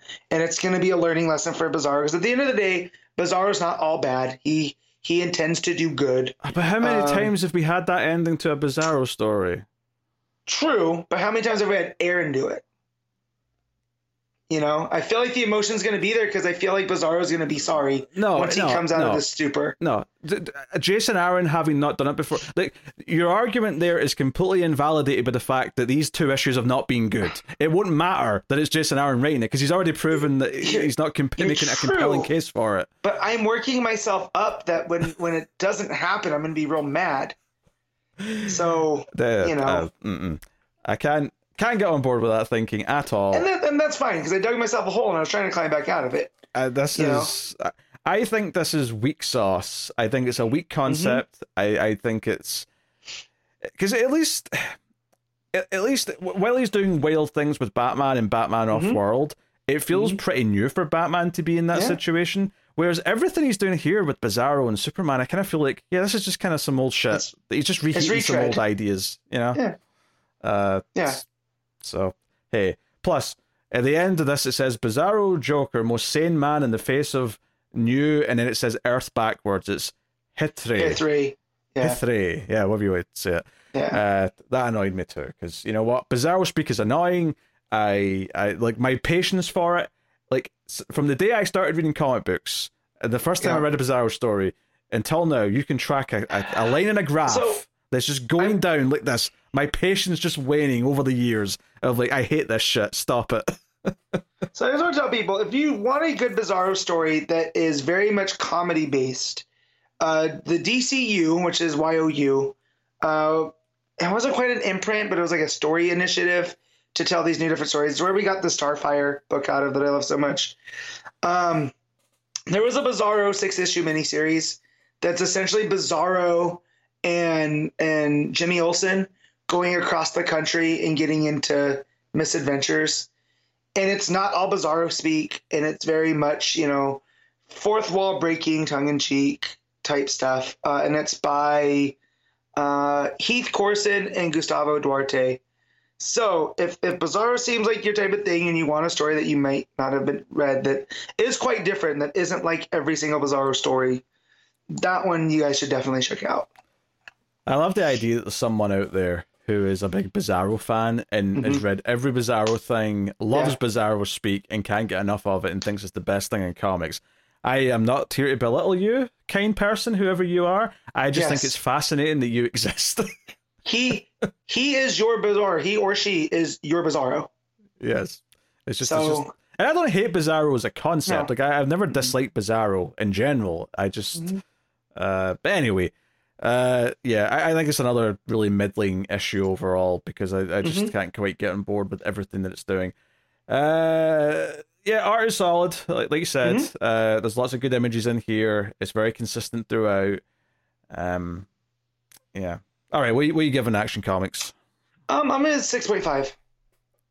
Yeah, I'm going to go with a 5.5 for me. So, yeah. I definitely don't hate it like I do the Batman stuff right now, but I'm not liking it either. It's in that middling kind of territory. Yep. All right, Batman and Robin, issue 6, legacy number 72. Joshua Williamson writing with Nicola Shemeshka on the art. We're getting better. We're getting better. Give it my all right? So it's just me reading this. So it's so funny because I would not describe this book as one that I'm particularly looking forward to. It's an easy read. I enjoy parts of it. It's definitely, it's Williamson, so it's got its ups and its downs. I find it more tolerable than some of his other stuff. But the bar after Batman in Action was so relatively low that surely this is a step up, right? Surely? I'm hoping you say yes. Well, you had Play Your Cards Right in the US, right? A game show? I don't think so, unless we called it something else. Was that what it was called? I was called that. Play card right. Basically, like, you know, they get like a playing card out, right? And it would be, you'd have to make bets on if it's going to be higher or lower. And then I think there was a game in the 80s called Card Sharks that was like that. Okay. Yeah. I'm pretty sure it's called Play Your Cards Right in the UK. Okay. Hosted by Bruce Forsyth, who also did the Generation game and what was the other one? Oh God, the one with like the Price is Right. That's you've had Price and Right. Price is Right. You guys have Price is Right over there and stop Bob Barker? No, it was a UK version. I don't know if it started with us and went to you or vice versa because I know some other stuff did, like Deal or No Deal, Who Wants to Be a Millionaire. They were UK shows first, and then America, went and did their own version. Weakest Link and all that type of stuff. Weakest Link's another one. Although you kept the same presenter for that for a while, and then they changed. So. Yeah, but you got Ann Robinson to start with. She was mean. Like Alex Trebek was never mean on Jeopardy. She did not care. I kind of like that. Well, that was a gimmick. That was. Oh, yes, I know, but we were so used to here in America a very compassionate, like when you miss something on Jeopardy, Alex Trebek goes, "Oh no, sorry." She's just like wrong, drop. Like you're in her supervillain lair, So anyway, what I was getting at though is higher or lower than Action Comics do you think my rating is going to be? I think it's going to be higher than Action Comics, but just because who's on art? The art here might be better than Tim's, but the writing is definitely, you're going to like what's going on in the story more. But then I just peeked and saw that's about Shush. So maybe not. I don't know. Not really, actually. I mean, okay. Damien accuses a teacher of being Shush. Okay. But there's not a lot of Shush stuff in this. I mean, remember the last issue ended with the kid in his class turning out to be the son of Victor Zsasz. Yes. Right? So the first half of the issue deals with that. Turns out he's not actually Victor Zsasz's son. He just thinks he is. Okay. Right? Because Zsasz is getting prison transferred, and this kid skips school. He shows up in what I can only describe as like a ninja hoodie, but it's got the tally marks all over it. So it's like he's not actually got them on his body, but he's got a hoodie that has them on it. That's a good look, though. I appreciate that look. And he comes in, he helps Zsasz, he gives him his knife. Batman and Robin were suspicious and following him, so they jump in and they have a bit of a fight. There's some blades flying to people. Damien pulls the mask off the other kid, and Zsasz grabs the kid, holds a knife to his throat, and this kid's like, yes, I can be your hostage, anything for you. And the whole thing's going on. And then eventually when Damien's got Zsasz down and he's got his knife to his throat, and Damien's being all like, oh, maybe it's time to finally end you, Zsasz, because he's Damien, right? He speaks a big game. This kid cries out, no, leave my father alone. And then Zsasz looks over and he's like, huh? And then starts laughing hysterically. And he's like, I'm not your father. And you definitely wouldn't be my son, you blubbering little pissant. Basically just mocks him, tells him he's a whiny little hissy because he's crying. And then Batman knocks him out. So it turns out that Zsasz killed this kid's parents a number of years ago. And the kid, to try and deal with the memory, convinced himself that Zsasz was his real father, and that he was trying to save him from his like evil parents that had taken him in. And this was like, that's dark. Yeah. So, but yeah, he's just really disturbed and convinced himself that Zsasz is his father, which he isn't. So, also Zsasz repeatedly says throughout this whole affair that he has no problem killing kids. He likes doing it. It's just to add to the stakes. I love how debaucherous Zsasz is, though. He's one of those villains. Like, I don't want a whole arc of Zsasz, but when he shows up like this in small doses, yeah, just a little taste every now and then. Yeah. So basically, though, Damien's convinced that the kid was a good fighter, though, so he must have been trained. Therefore, this woman who he thinks was his trainer back in the day must be the teacher. I remembered it being his. Maybe I was just theorizing that it was his like science teacher and not the principal, but he accuses the principal. I think I predicted that it's going to turn out to be the teacher that's nice to him, not the principal who's kind of mean, because Swerve. But they've not revealed that yet. That's just my guess. But the principal's like, I don't know what you're talking about, young Mr. Wayne, but I am just the soccer coach, and we have lost our goalie because he's went to a mental institute because he thinks he's Victor Zsasz's son. Oh God! And he was the goalie. Goalies are I don't know if it's the same in soccer. But they always say that the goalie in hockey is the most unhinged, because to want a frozen piece of rubber shot at you multiple times a game, you have to not be right in the head. I don't know if it's the same with soccer, though. I have no idea. I think they just like the extra power because they can touch the ball with their hands. Yeah. So it's like, oh. Well, and me being the chubby kid, always wanted to play because, you don't have to run as much.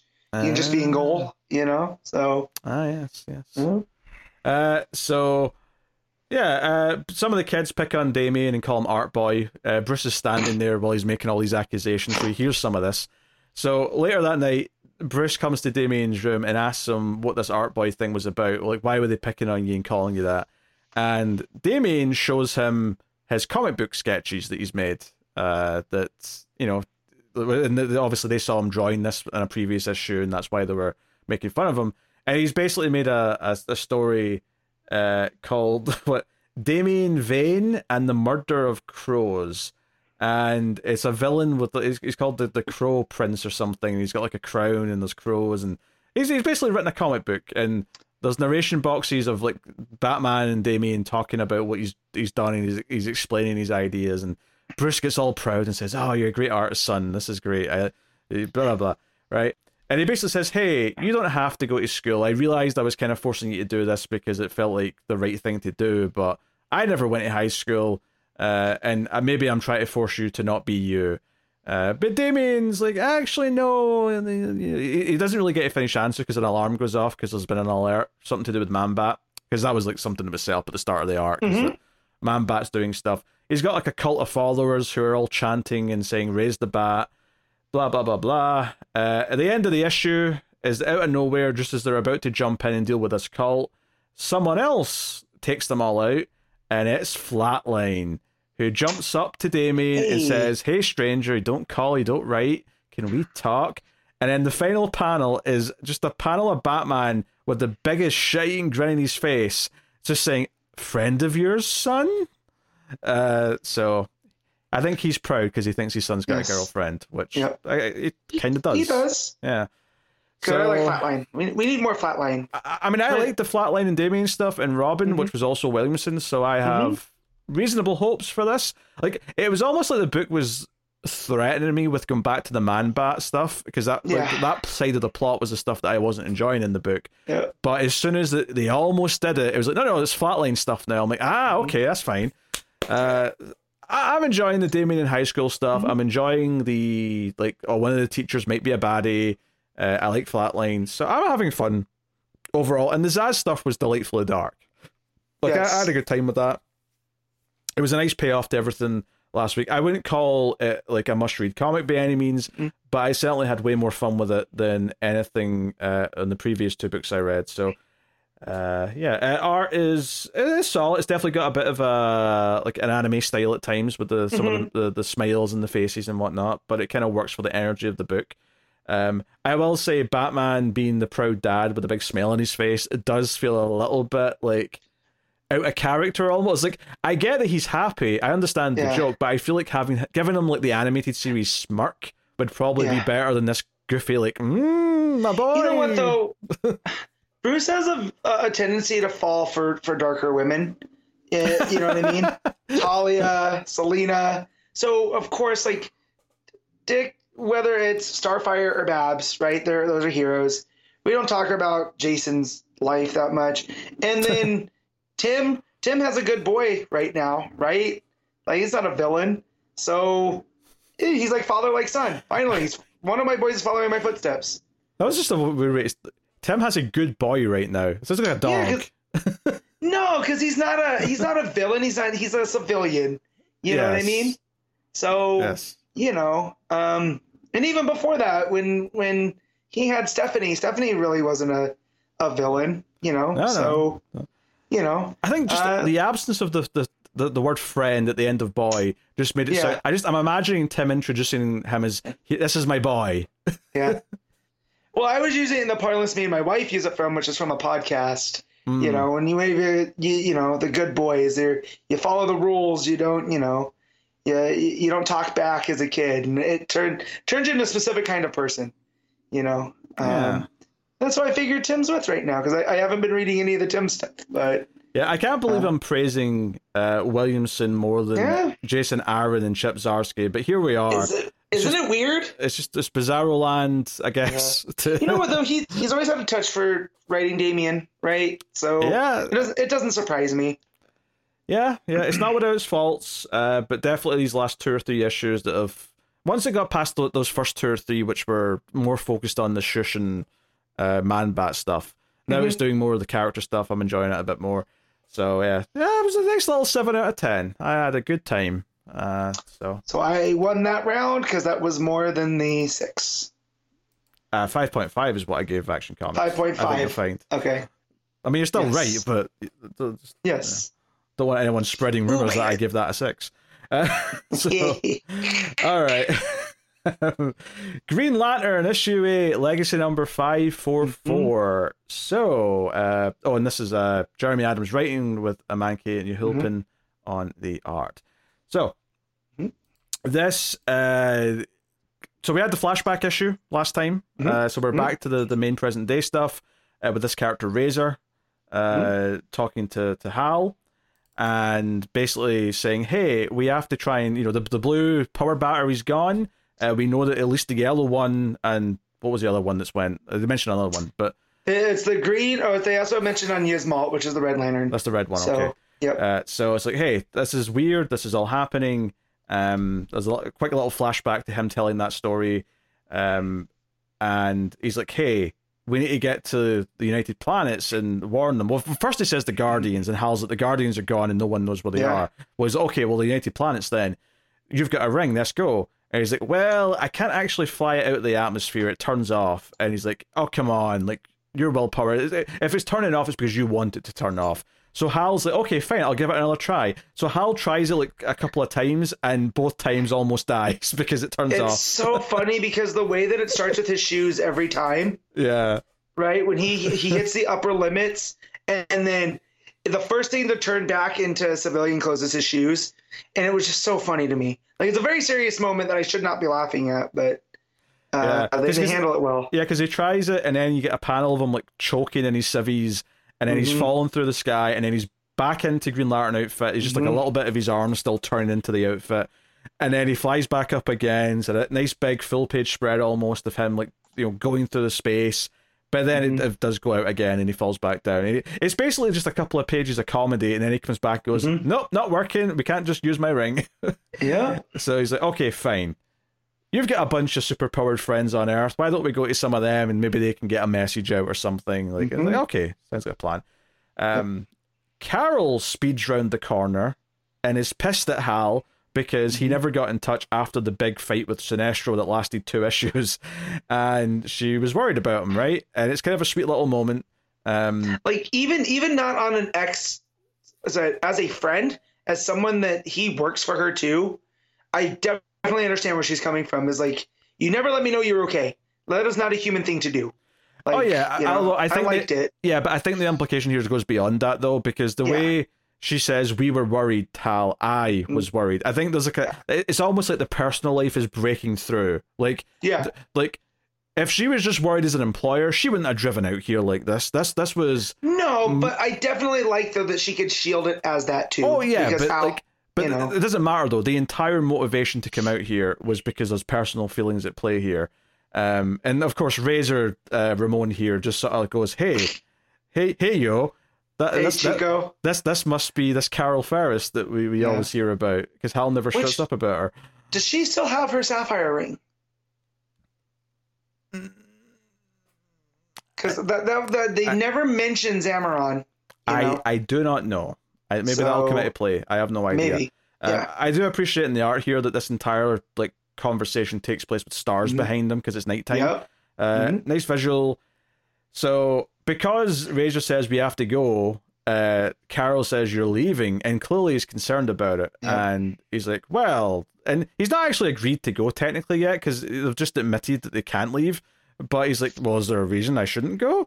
And he basically says, look, if you tell me to stay, and she doesn't answer, she says, oh, I've got to go. Like, she nopes out of the question as soon as she can. She gets out of the scene and she leaves.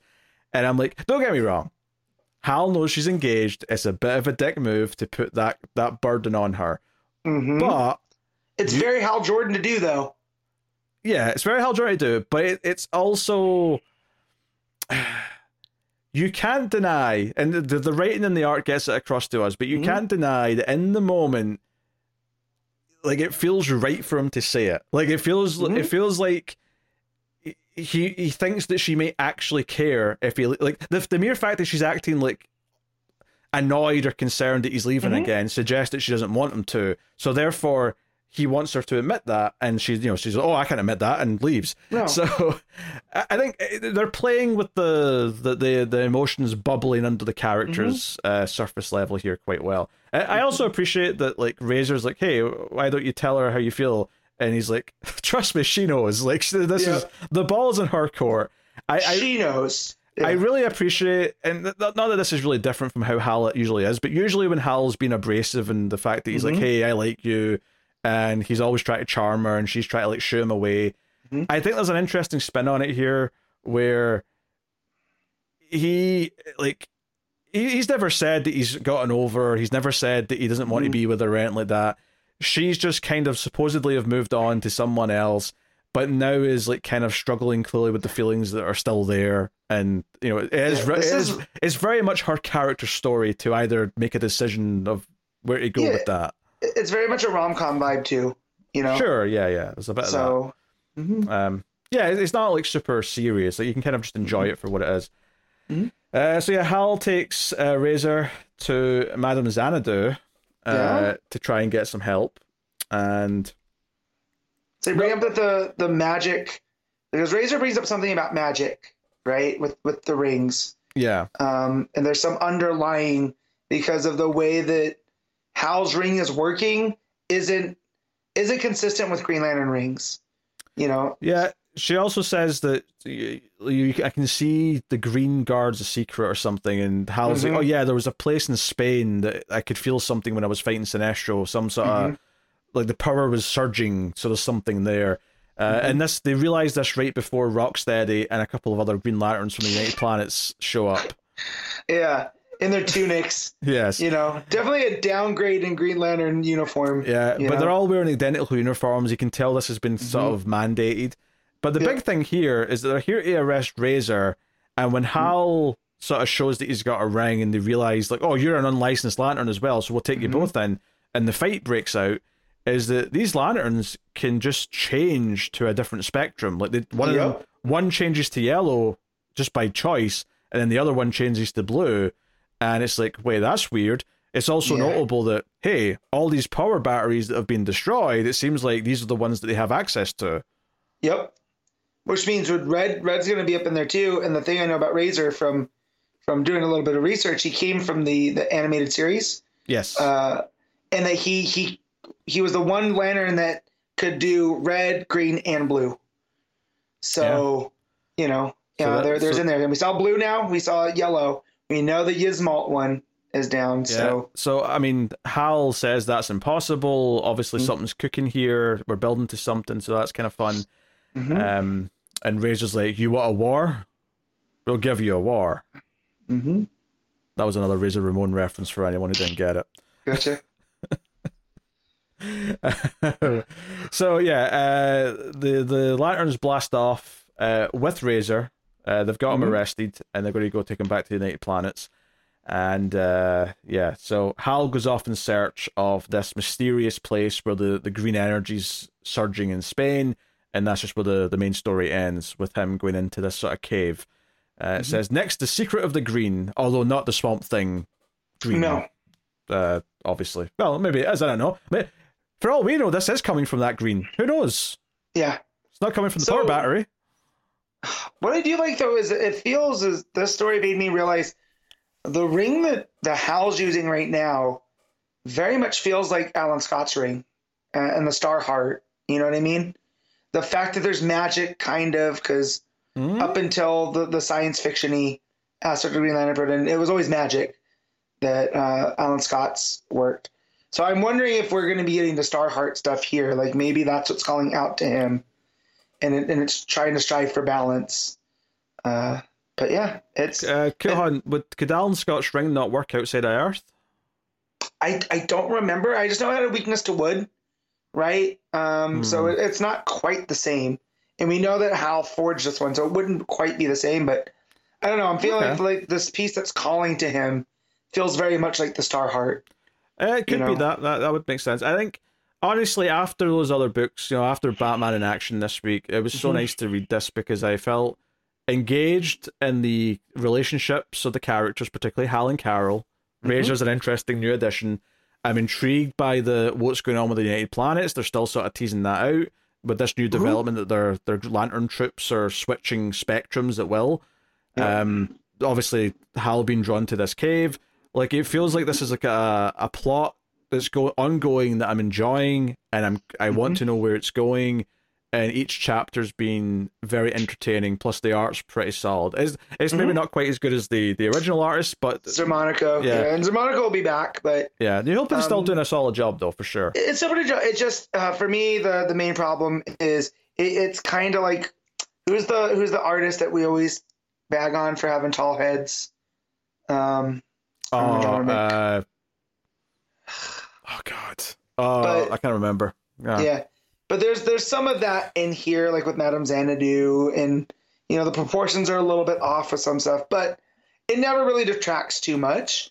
And just the creativity here with like Hal turning his construct into a fire hydrant at one point. You can just tell that Holpen's having a lot of fun with the art. So sure. But yeah, it's just not Germanico, which is a hard thing to criticize. It's a hard bar. Yeah, it's a hard bar to live up to. But I mean, he's doing his best job at kind of like having similar art, like as much as he can. So, really solid chapter in this ongoing story. I'm really digging it a lot. Really impressed. Jeremy Adams, I enjoyed his Flash run, but honestly, his Green Lantern stuff so far feels like he's leveled up to a different tier, which is really nice. It's always nice to see a writer do that. And then speaking of, we have backup by Ron Mars and Dale Eaglesham on the art. Holy 90s Batman. Oh, for sure. This is a Kyle story. And not only is it a Kyle story, at the end it promises Jessica Cruz next time. So let's go. Everything's coming up. Peter on Green Lantern. It's basically just Kyle talking about how all things have went wrong, and it turns out he's talking to a construct of Alex, just so he can get his feelings out there. She was the girl that was fridged, correct? I believe so, yes. So she's the original. I haven't read that run, so I don't know for sure, but I would suspect that she was the fridged. Okay. Yeah, the fridgey. Yes. Which makes this like this is the most I've liked Kyle in a minute. Like I know I like to bag on you, but I don't actually hate Kyle, right? It's just this, pushback on the show. However, a lot of his stories as of late, there's when he does pop up, I haven't enjoyed them as much. So it helps that Ron Mars comes in and kind of restores a bit of the humanity to Kyle. I think what was impressive to me, or not impressive, that's not a real word, surprising to me, I guess, is that I wasn't expecting a story that was set in current continuity. Yeah. But once you realize he's talking in present day, about the past, and he talks about, something's weird with the United Planets. And the end of the story is that Joe Mullen shows up and finds him and says, hey, we've been looking for you, Kyle. You've been kind of AWOL. And says, hey, we have to, go and, something you need to see. Let's go. So, yeah, like, we don't get to hear what she wants to tell him. She's going to explain it on the way. But they fly off into space, and it just says, next time, some United Planet stuff, and Jessica Cruz is back. So the fact that this is actually tying into the overall stuff is quite cool, because it means that this backup feels like the third Green Lantern book right now, which is kind of nice. And I like that it's focusing on Kyle and Joe and Jessica for now. Obviously, I know it's going to turn into Guy and Kilowog down the line, but it's a nice little showcase, for all these other Lanterns. But yeah, this story with him talking in the Green City, it looks like New York. He's reminiscing about moving to New York, just as he had become Green Lantern. He was the last Green Lantern. It wouldn't surprise me if there was literally a story in the early part of the original run where he's fighting this robot monster thing. Yeah. So just all of that stuff. And, again, it added the humanity back to Kyle that I feel we haven't been able to focus on because there's been so many other Green Lantern stuff going on. So it was nice to have him have a spotlight. For the last decade, they've kept him in space. So all of those tethers to his actual ongoing story just kind of were left behind. Because Kyle was someone that I knew mainly from Morrison's JLA run that I don't know if I read all of it, but I read a good chunk of that. That was where I initially kind of got to know Kyle. His original run is always something that I do want to get around to. Yeah, it breaks up into being the last Green Lantern, and then when he becomes Ion, when they decided to bring Hal back around, so those are the two eras of Kyle. And this is leaning on the first part, which I like, because we don't talk about that as much the anymore. Ion stuff is much later. I'm talking about the 90s stuff where he was the main Green Lantern for years. Yeah, he was the Green Lantern in that era. Yeah, so cool. No, it was nice to see this. It felt like an old school thing. Eaglesham's a solid artist. Yep. The crab mask is glorious. Still not a fan. That's glorious. Yep. Makes all these other Green Lantern outfits look incomplete. Disagree. I do love his color scheme though, the black with the white. Like I always love that. Like when they gave him the Ion costume, I was like, this is a downgrade. But you know, his Yeah. design, I always enjoyed his suit. Yeah, I like that it's more of there's less green. It's not as over the top with the green, whereas the rest of them are all like just bathed in green, whereas he's got more, more highlights of green as opposed to. Yeah, true. You know, so. You know, well, I like when they have different. So like Guy, you know, you love or hate the vest, it's unique to Guy. You know, just like this Kyle's design is unique to him. No one else has this. So. Yeah. But yeah. All right, what are you giving Green Lantern? I'm gonna give this an 8. Yeah, I think I'm happy to give it an 8. I think if, we still had Zermanico, it would probably bump up a little bit. Yeah. But I enjoyed the main story. I enjoyed the backup, which is, normally when I get to a backup, I'm like, it's got a backup. But often it'll be a lesser thing. But it was actually a really nice, like, this is actually tying into like the overall mythos of Green Lantern right now, which is all this United Planets drama. Yep. And it's, the original Kyle Rayner writer going to town on him. So I like it. Yeah, 8 out of 10 for me as well. All right. Next up, Blue Beetle issue 6. Josh Trujillo on the art. Writing. And then on art is Adrian Gutierrez. So take it away, Matt. Yeah, so this is the final chapter of the first arc, which boils down to Jaime versus the Blood Scarab. And the first page, or the first couple pages, is an origin for the Blood Scarab. And it turns out that he was an archaeology student named Javier Balsuado, and him and his friends had spent years looking for the lost pyramid where this blood scarab was, where Kaya Frey, who the pharaoh that became the blood scarab was. They get into this lost pyramid, and the blood scarab ends up taking over him, and it feeds off of his life force. So essentially, whereas Kaji Da, which is Jaime's Blue Beetle scarab, whereas it works with him, it seems like the blood scarab is almost like a prototype where it burns through people. So it seems like there's definitely a time limit on who can be the blood scarab. And so because Kaji Da was the one that had imprisoned the blood scarab, and for all these years, it wants to take revenge. So a lot of this issue is all of Jaime's friends that are there to support him, giving him enough time to charge his scarab back up to finally, be at full power to take out the blood scarab.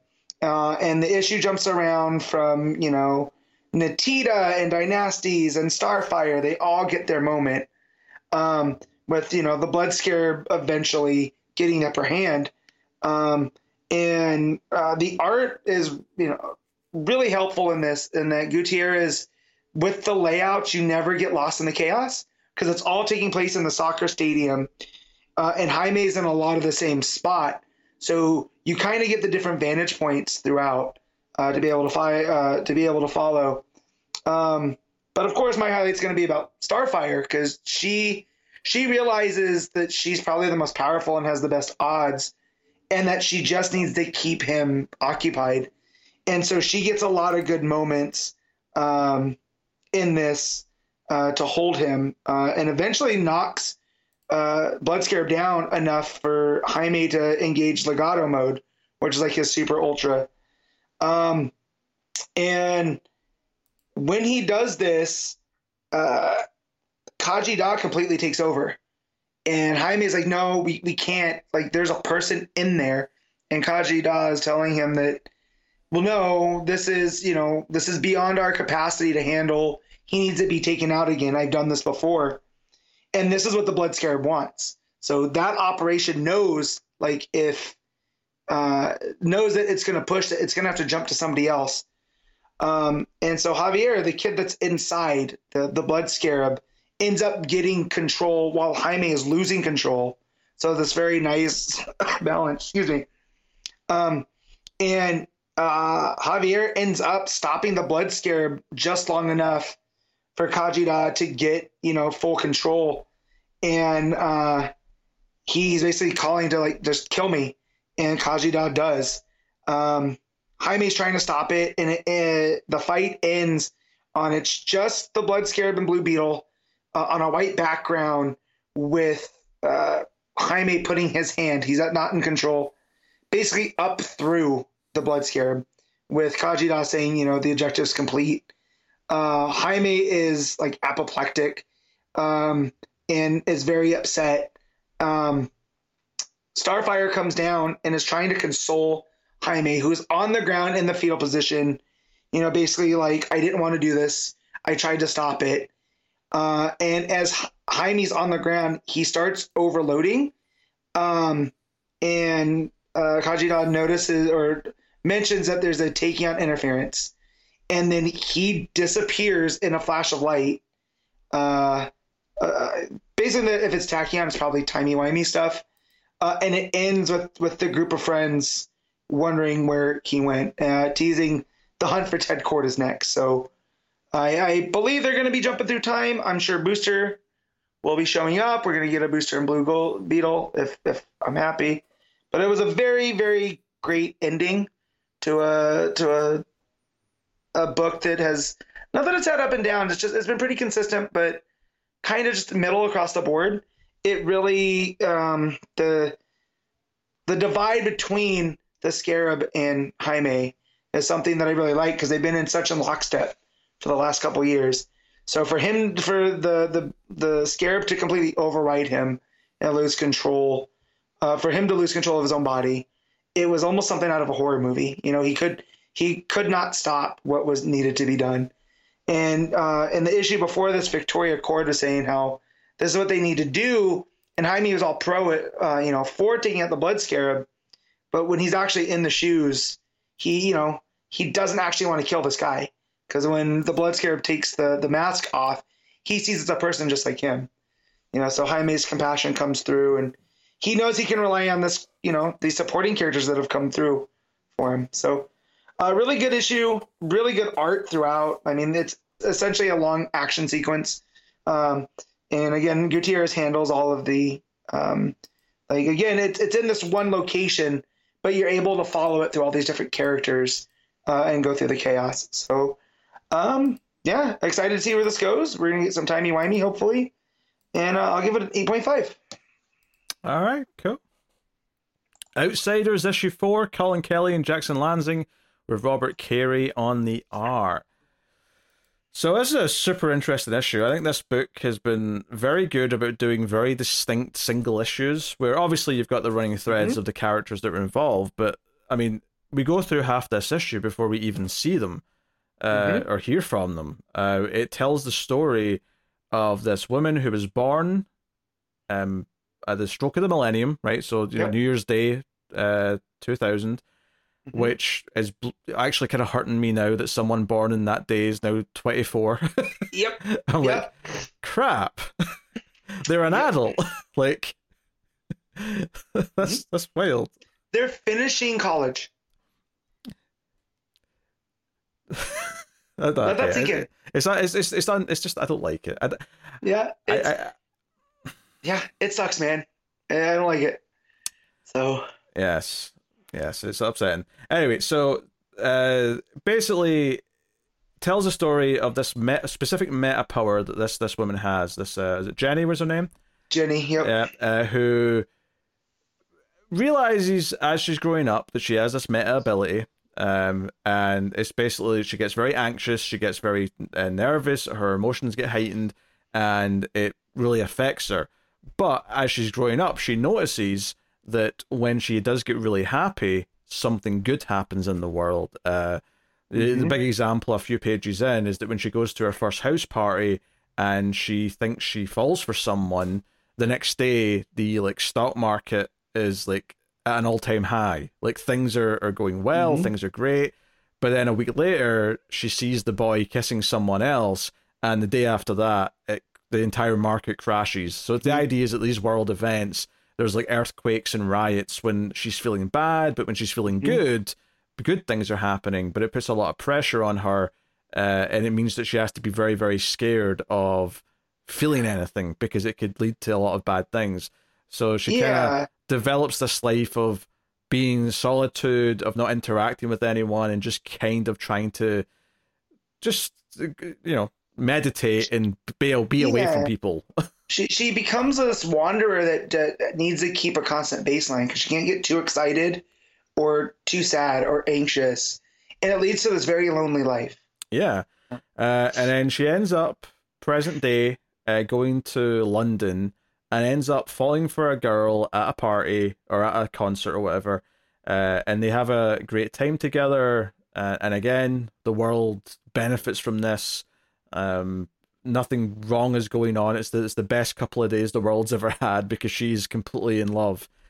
But then she gets to basically, dumped or, texted, hey, this was a one night stand. It was fun, but yeah, that's us now. And she breaks down, and of course, lots of bad things start happening. And it's represented in the art with these red, rage lines coming from her head. So it's very visual. Yeah, it also it reminds me of the Omega Sanction with the way that the Omega Sanction from Darkseid is very red, but there's also these hot whites that go through it as well. You just get the feeling that it's a lot of energy packed into those. So very, very effective. So finally, it comes to our characters. We get, Luke, Kate, and Drummer. And Drummer's filling them in that this girl exists and that she's been in these different locations. I don't think the implication is that all of the text before was Drummer given this speech, because there's stuff there she couldn't possibly know. No, it was coming from the Authority book, right, or the Planetary book, because a lot of those narration boxes look like they're from pages. And they also keep going after this when it feels like the speech has ended. So it's not just what she's saying to them, but they're on the way to London, and Drummer's like, yeah, we have to take this girl down. She's too much of a threat. But what actually ends up happening after she runs away from the two Bat characters is that she runs into Drummer. And there's a good sequence here. There's a whole chase through the subway in London. And she loses Kate, where Kate is like, she can't lose me. I'm a bat. This is a thing. And it's a very pretty sequence. I think the art does a really good job of capturing kind of this tranquility of the tunnels and the eeriness of it. But she runs into Drummer outside, and Drummer just actually tries talking to her and saying, hey, I know what your powers are. You're a Sentry baby, right? And there's multiple Sentry babies, and you specifically affect the world, and basically talks about how this is terrible and how it's you have to control everything. It says you get dealt a bad hand, but whatever. But says something like, oh, you were always my favorite, and she's like, huh? Excuse me, what do you mean I was always your favorite? You know me? And it's like, no, but I knew your predecessor. I knew other Sentry babies. So yeah, so basically tells about all this stuff, talks about the last one, Jenny Sparks. She was unstoppable. Before her, there was Jenny Discovery. Before her, there was Jenny Crusade. There was a Jenny Quantum. But yeah, so it's interesting because she's basically giving her advice and saying she has to learn to control it. You're not supposed to just live through it. You're supposed to control it and use it for good. And her powers kick in once again, and she does a whole big full page spread moment where she's like, my name is Jenny Crisis, you can F off. So basically you get to a point here halfway through this conversation where I was like, okay, this feels like we're recruiting her for the team as opposed to anything else. And she actually says, I'm not joining your silly little team. But Luke Fox is like, hey, because by this point him and Kate have shown up, and he's like, hey, okay, but how about we exchange some contact details just in case, we can help each other in the future. So it definitely feels that we're setting up a character who's going to pop back up again. And Drummer even says the line, she's not a threat, she's an outsider, which it's very interesting. It's a really interesting character dynamic. You did a little bit of research. Are all these previous versions that are mentioned in the other books? Something that I believe was Warren Ellis in the first Authority series introduced the concept of Sentry babies, where every Sentry there'd be one baby born that kind of takes on the personality of what that Sentry would be. So that's where they talk about Jenny Discovery, right? So in the Authority, it was Jenny Sparks, who was meant to represent the 20th century. And Jenny Sparks gave way to Jenny Quantum, who's the new Sentry baby that's born around seemingly at the same time or around the same time as Jenny Crisis. And or maybe because of the Quantum name, I couldn't get a full, just in my cursory thing, when that happened, but I do know the two that are mentioned there. Sparks and Quantum were both part of the Authority teams at different times. But these Century babies end up having a lot to do with the course of history and how they, not how they change things, but, like Jenny Sparks, from my research, had a hand in a lot of big events that happened. So they essentially get to this age around 24, 25 and then stop aging. Right, so they always look like a younger person. So that's how they last all century then. Yep, right. So, and Jenny Sparks was this, kind of firebrand type character that had a lot to do with these big world events of the 20th century. And so here, what I like that Kelly and Lansing did is they introduced this 21st century, right, century baby and this millennium baby to almost like being born at the start of the millennium is almost like supercharging her. Right. And because this first 24 years of this century have been so tumultuous, right? Like she is born on Y2K as that stuff is happening. It's really tied to her mental state in just the name Jenny Crisis. It's been one crisis after another, which that we've had to live through. It's also very DC as well.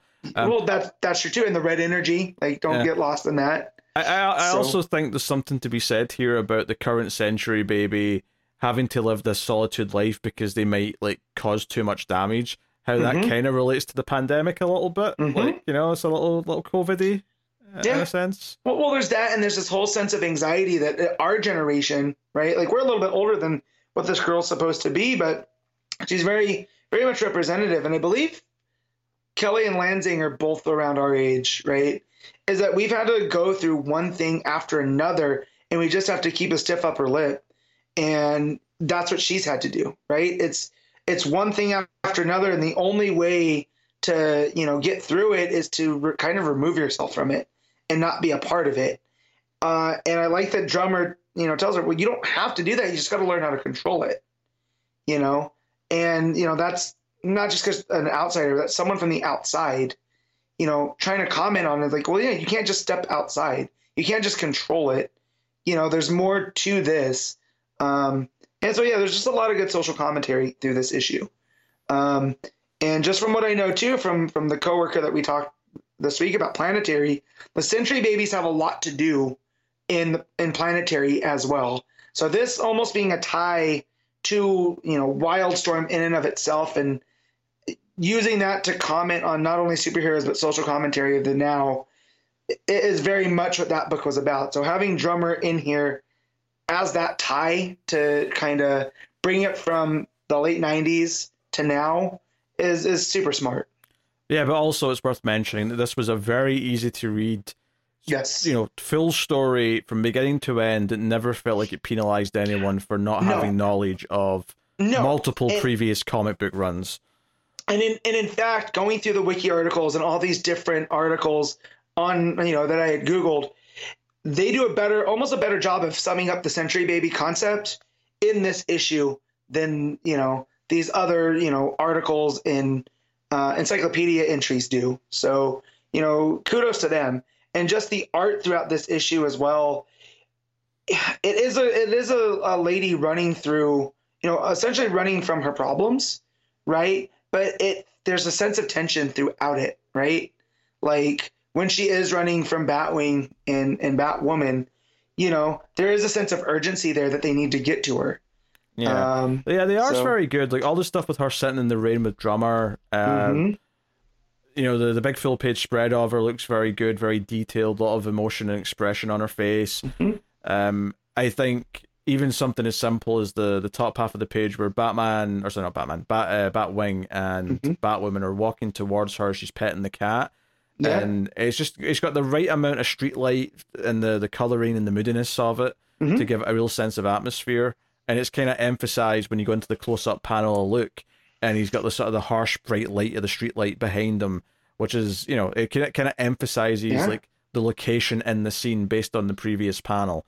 So everything's got a good sense of that. And I think overall, I think this was just a really solid story that introduced me to a concept that I wasn't familiar with. And I think like I say, it works very well for someone who has no knowledge of Planetary or Authority. I think it's working completely on its own as a weird tales of like different, just oddball things that are going on that feel, slightly connected, in that Drummer's got this book that's kind of like telling her about a lot of these things.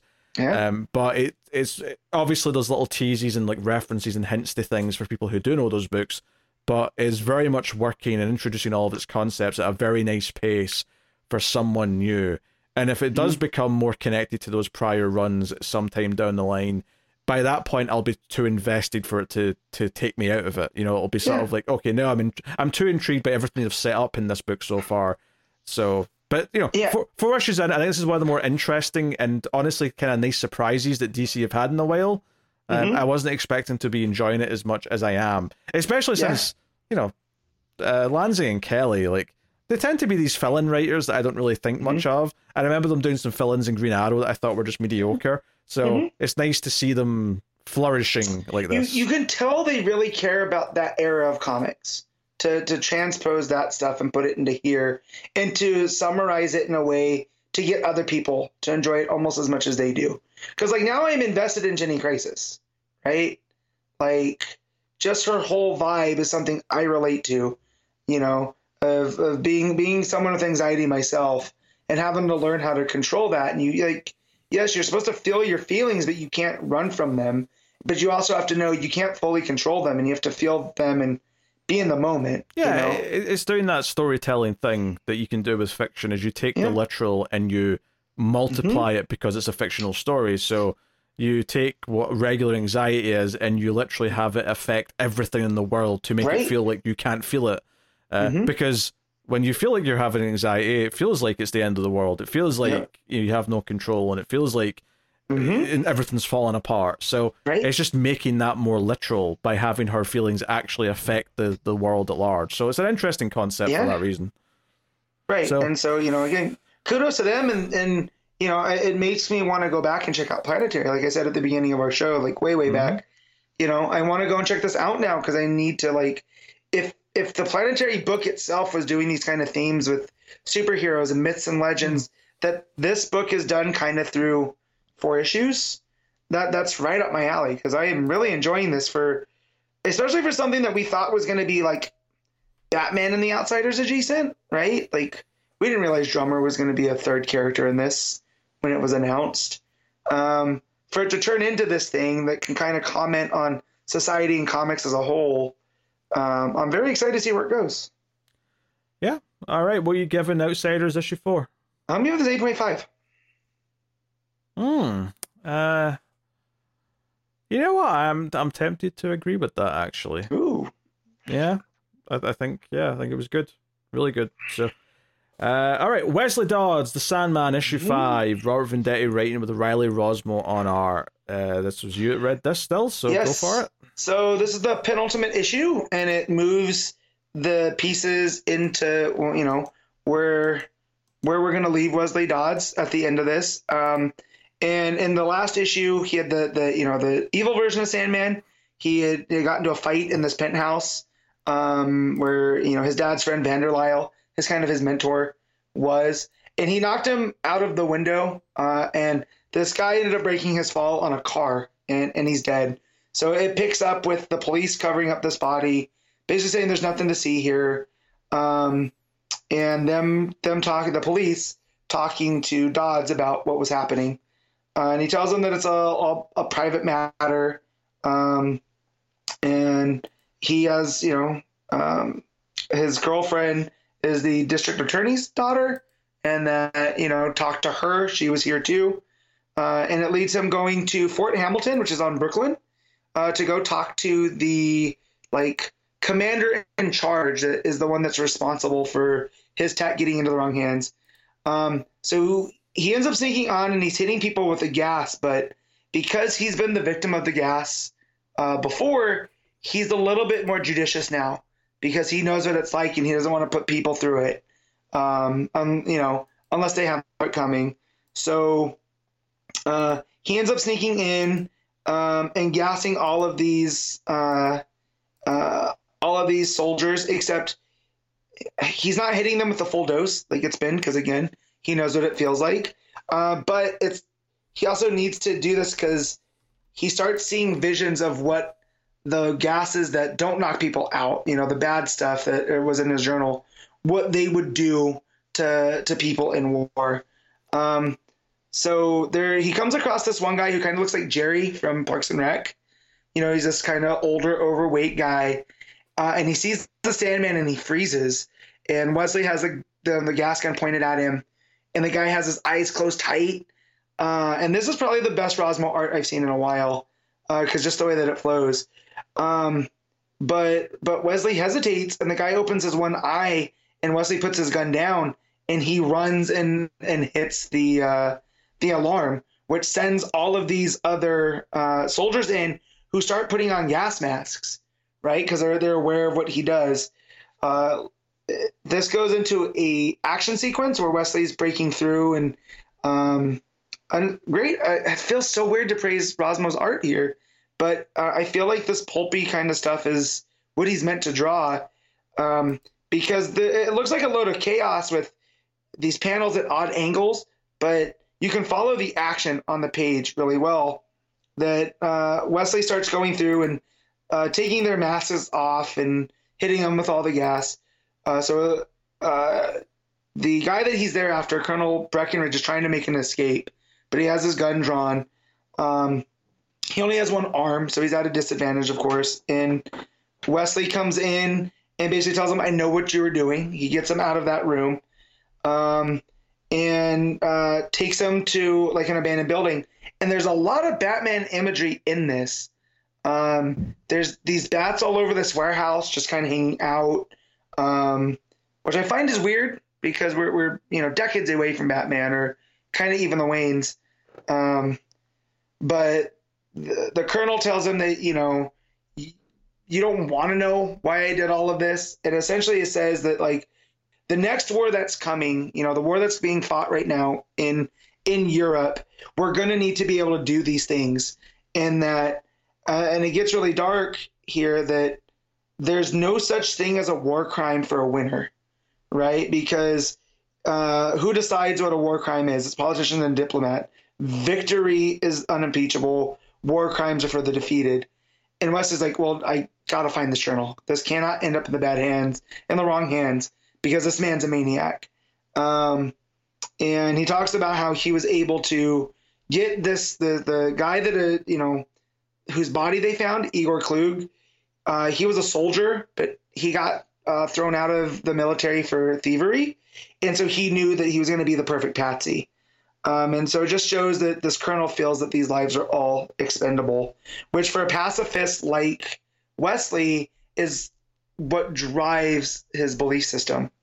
And so he's just letting the colonel talk, and he goes behind him, and he's like, look, you can call the police, but I'm a decorated soldier. Nothing's going to, get me in trouble.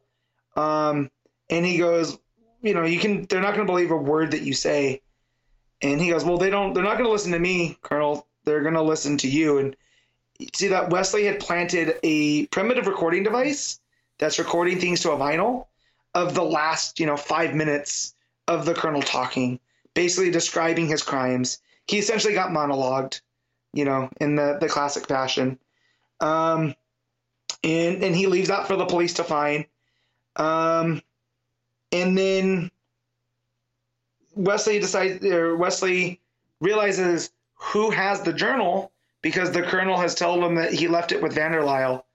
And the butler, I think it's Higgins, is there trying to clean up Vanderlyle's house from, the fight that had happened there. And as he's looking under, for all these broken glass or whatever, he looks under a chair and finds Wesley's journal, and he gets hit with a candlestick. Oh, his name is Humphreys, not Higgins.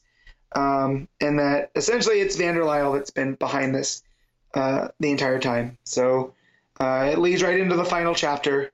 I'm sure, Wesley and him will have at odds, and it'll end with, Sandman being the guy that we know, because it's almost not necessarily his origin, but an early story of of kind of how Wesley Dodds became the Sandman. Rosmo art really good. Like, I'm surprised because we bag on him so often, but I feel like this and the Shadow Book are two of the best, for him. So, story kind of can pick where it's going, but that's Venditti. He kind of knows how to tell these pulpy stories. So I will give this a 7.5. Okay. I'll take us on to the final book of the week, which is Batman City of Madness, Book 3. Christian Ward writing and art on this. This is the Bat Cthulhu. Issue 2 ended effectively with the Batthulu taking the kid who he wants to be his Robin into the Under Gotham, and Batman following in with a Talon to try and get him back, which sets up what this final issue does. Which definitely goes places by the end, which it's funny, in a week where we've got Joker Year 1 playing out in Batman, it's interesting a wild thing that this tacks on to its ending, which shockingly, and maybe it's because it's like an Elseworld, I don't hate it. I don't either, because of what it represents, what this Gotham Underneath ends up representing makes a lot of sense for the way Gotham is the way that it is, right? So, well, yeah, but the thing we're talking about here is that we find out that this Batthulu character, the man underneath the Cthulhu, if you will, is this guy named Arthur Arkham, right? And we get some seeds early on, and at the start I didn't realize this was like real Gotham. I thought this was still in the Under Gotham. Yep. But Under Gotham was sort of created to house this guy, because he was the son of Amadeus Arkham, and the serial killer who was coming to Arkham killed his mother and sisters to basically get back at Amadeus Arkham. And he grew up just sort of like completely, messed up by this experience, by losing his family. Very Bruce Wayne, right? Very, very much in that kind of vein. And ultimately, the entity that built the Under Gotham kind of latched onto him and fed off of his grief and his pain, and effectively built a Gotham for him to exist down here as the Batman of this Gotham. And it's the idea that Batman, or a version of Batman, is so full of grief because grief drives everything that he is, that this is a Batman that he can just feed off forever. So it's feeding this cosmic style, this Cthulhu-esque entity, which has obviously lent him some tentacles for his costume. It's very trauma-based, right? It's all about trauma, Yeah, so he went through this entire thing, and his dad tried to help him because his dad runs Arkham Asylum, right? He created it, but nothing's working, and he basically starts trying to use says I've tried everything, every method. What else do I do? And it's almost like the trauma was driven more by the hopelessness of his father, and that's what created the Gotham Underneath. For him to act out these things. He didn't have Alfred.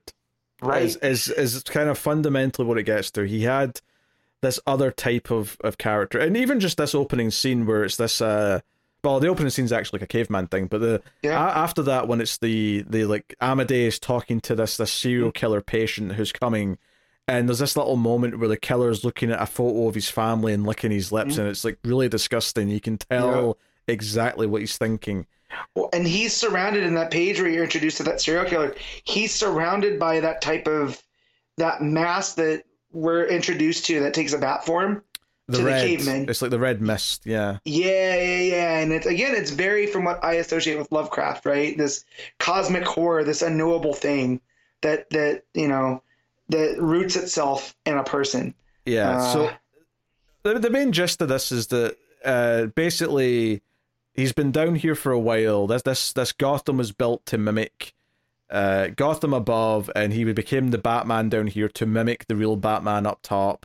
And this entity effectively is like a big heart at the heart of this city. Batman comments on how he can sort of feel like a pulse or a heartbeat coming through the streets. It's like it's all connected.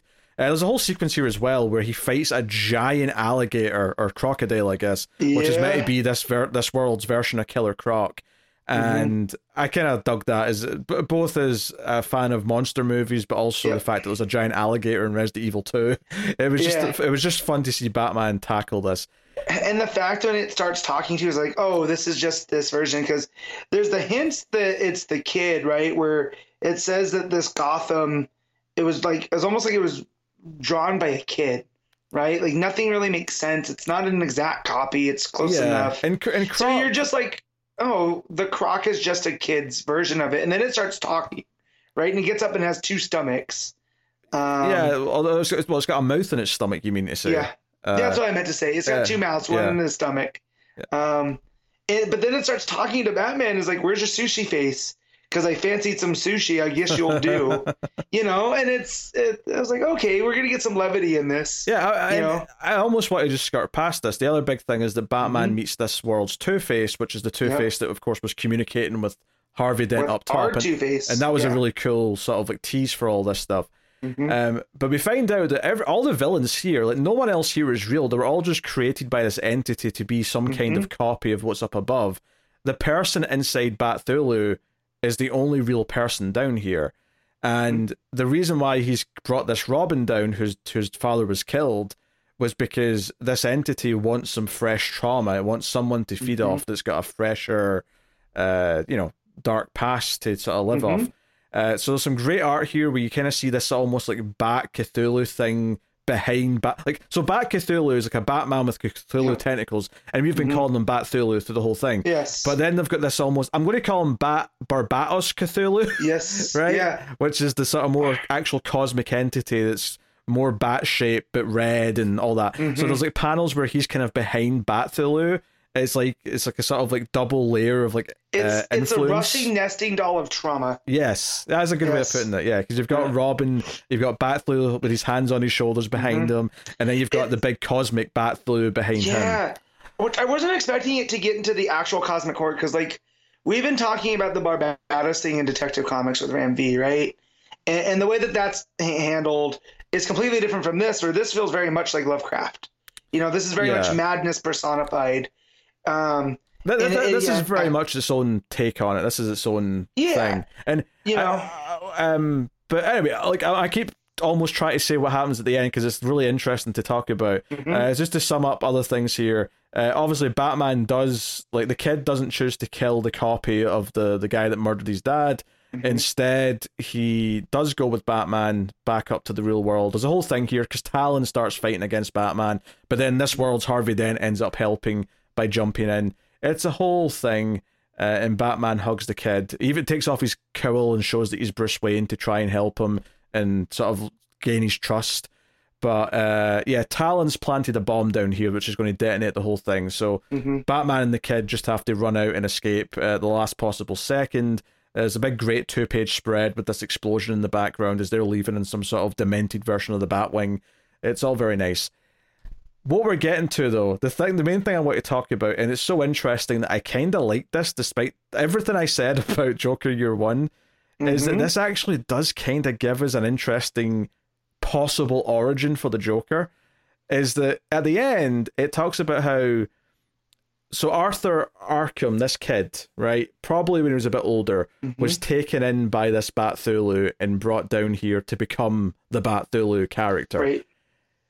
It mentions, though, that his physical body didn't come down here. It was kind of like swapped, effectively, with like a copy. They put a copy of him back up into Gotham to sort of exist. And, like, it straight up says, like, it's, I wonder whatever happened to that copy. And as we're hearing that, we start seeing, like, the Joker putting on his makeup and putting his hat on. And it's basically this idea that the Joker in this Elseworld, at the very least, is this empty shell that was created by a Cthulhu-style cosmic horror to basically just be like an empty shell to represent the kid that's been taken down there to feed on the grief, which is very interesting when you think of how the Joker is the opposite of Batman. I don't know. There's actually a very interesting thematic way of looking at this choice. Yes, and it does the whole duality thing of the yin and the yang, right? that Batman's a little bit crazy, right? To dress up as a bat and go fight crime, right? But then Joker's almost the opposite of that, where he's almost pure madness that's dressed as a human, you know? And it's almost like a yin and the yang is they have a little bit of each other in them, right? And so, yeah. I think, I mean, you've also got Batman like hugging Alfred during this part. That's the last page. So again, it's reaffirming how important Alfred is to like the development of who Bruce is. But I think it's the reason why I think I like this is because it still comes from this place of mystery, and while it is maybe more of a definitive origin for who the Joker is, and kind of says he's this guy named Arthur Arkham, he's not really. He's actually more of just an entity that was there to replace him. So it kind of still fulfills this idea of him being this just like he's not a person really. He's more of a, like you say, a force of nature. He is just this idea personified. So I would never really want in continuity Joker to be explained like this. As an Elseworld, I think this is a really fun thought exercise as to what the Joker is. Well, and it just feels that whole idea of when you get to that whole cosmic horror of it all, like Joker is still unknowable, right? It is that mystery of him that makes him so interesting. Well, I mean, what do we always say about what makes a Lovecraftian cosmic horror? Is that I think one of the ways I've heard it defined is that, and why like characters go mad when they start like getting messages from Cthulhu and stuff, is because we simply just cannot comprehend what these things are. They're beyond comprehension. So the idea that the Joker comes from something that we can't comprehend still does kind of work in a weird way. It does, and that also is talks about grief and trauma and all of that type of stuff too, because you can try, right? Everyone handles that stuff different. And so despite the fact that there's therapists and psychologists and all that, they can help you get through it. It all comes from a place where it's kind of incomprehensible. You know? It's probably also, I think in terms of the story and not being mad about it, I think it also comes from the fact that it is just a little epilogue. It's a little nice thing tacked on to the end that just gives a bit of like, hey, what if idea to the story that we just told that had nothing to do with Joker. Like this was not a Joker story at all. It's just this idea that the upside down Batman, if you want, to use the Stranger Things term, is that the upside down Batman in some ways is the Joker in a thematic sense. Well, there's that too, and the tie to that too is like their version of Two-Face was able to communicate with our version of Two-Face because of the idea that Harvey's gone mad, right? Yeah. So it's been crawling up to Gotham in little tiny ways this whole time. But is that also why there's no upside down version of Joker? Is because literally the guy that's inside the Bat costume is technically their Joker. Right. So that's very interesting, yeah. So because you see a few of the other villains at Arkham. You see like Ivy looks like she's dead. It looks like there's a scarecrow sitting in a cell. You get a sense that there's a lot of these other villains. Obviously, we see Croc and what a demented version of him. And it never occurred to me as I was reading that, are we going to see this world's version of Joker? And we never do. And the reason for it is probably because Joker is what's created when you take this person with trauma away and replace it with the empty shell. I don't know. It's very interesting as a thought piece. Again, I wouldn't necessarily want this to be the in continuity, just like straight up, here's the explanation for where Joker came from. But this is such an out there idea versus just, he's someone who has a dark past or someone who, Yeah, and it is that opposite again. I keep saying that, but like where Bruce is born from it, very much real, right? From the grief of his parents. Joker's it could literally be anything, right? It's Batman's origin is clearly defined in all that, whereas Joker's doesn't have to be, right? It can be this mystery, even in this, right, where they're not quite sure that he is the shell of Arthur Arkham, and I just like that. Yeah. So yeah, it's very interesting. It's a very big swing it takes at the end, but I surprisingly didn't hate it. I kind of liked it even. So at least in an Elseworld, I thought it was a really interesting thing, and didn't just feel like there were. I don't know, because they could have marketed this. They could have said, "Oh, a hot, new take on Joker's like backstory or whatever," and they never did. And the thing is that while it's only a couple of pages at the end, because they've given us so much story about Arthur Arkham and who he is and why he was sort of taken down to this place, why this entity built this fake Gotham around him. Even the fake Court of Owls is mentioned in the story, kind of wanted to control more, so they actually escaped into the real Gotham and all the rest of it. Like, there's so much behind all this that all of the information is already there for us to get excited and to think about what this means, that this fake copy that was left instead is there. I mean, yeah, don't get me wrong, it does kind of break the rule that I almost wished is never broken, which is we do technically have a name for who Joker is. It's just that in this case, that person isn't really him anymore, because he got swapped. And just also, I know that Arkham was a name that Arkham Asylum came from Lovecraft. It did, yeah. So it's very funny that Arthur Arkham ends up being this, if that is who the Joker is, it's very funny. Isn't the name Arthur actually associated? Yeah, the new movie, it was Arthur in that, right? That was his name. Holy crap, he was. Yeah. I forget his full name. It wasn't Arkham, but it was Arthur something. It was Arthur Fleck, because there was Affleck jokes. Yeah. Oh man. Good pull on that one. You remember that, where I try to forget that movie as much as I can. I didn't until that moment. It just popped out in my head. I was like, wait, isn't Arthur also related to Joker as well? It is for that movie, at least. I don't know if it came from anywhere before that.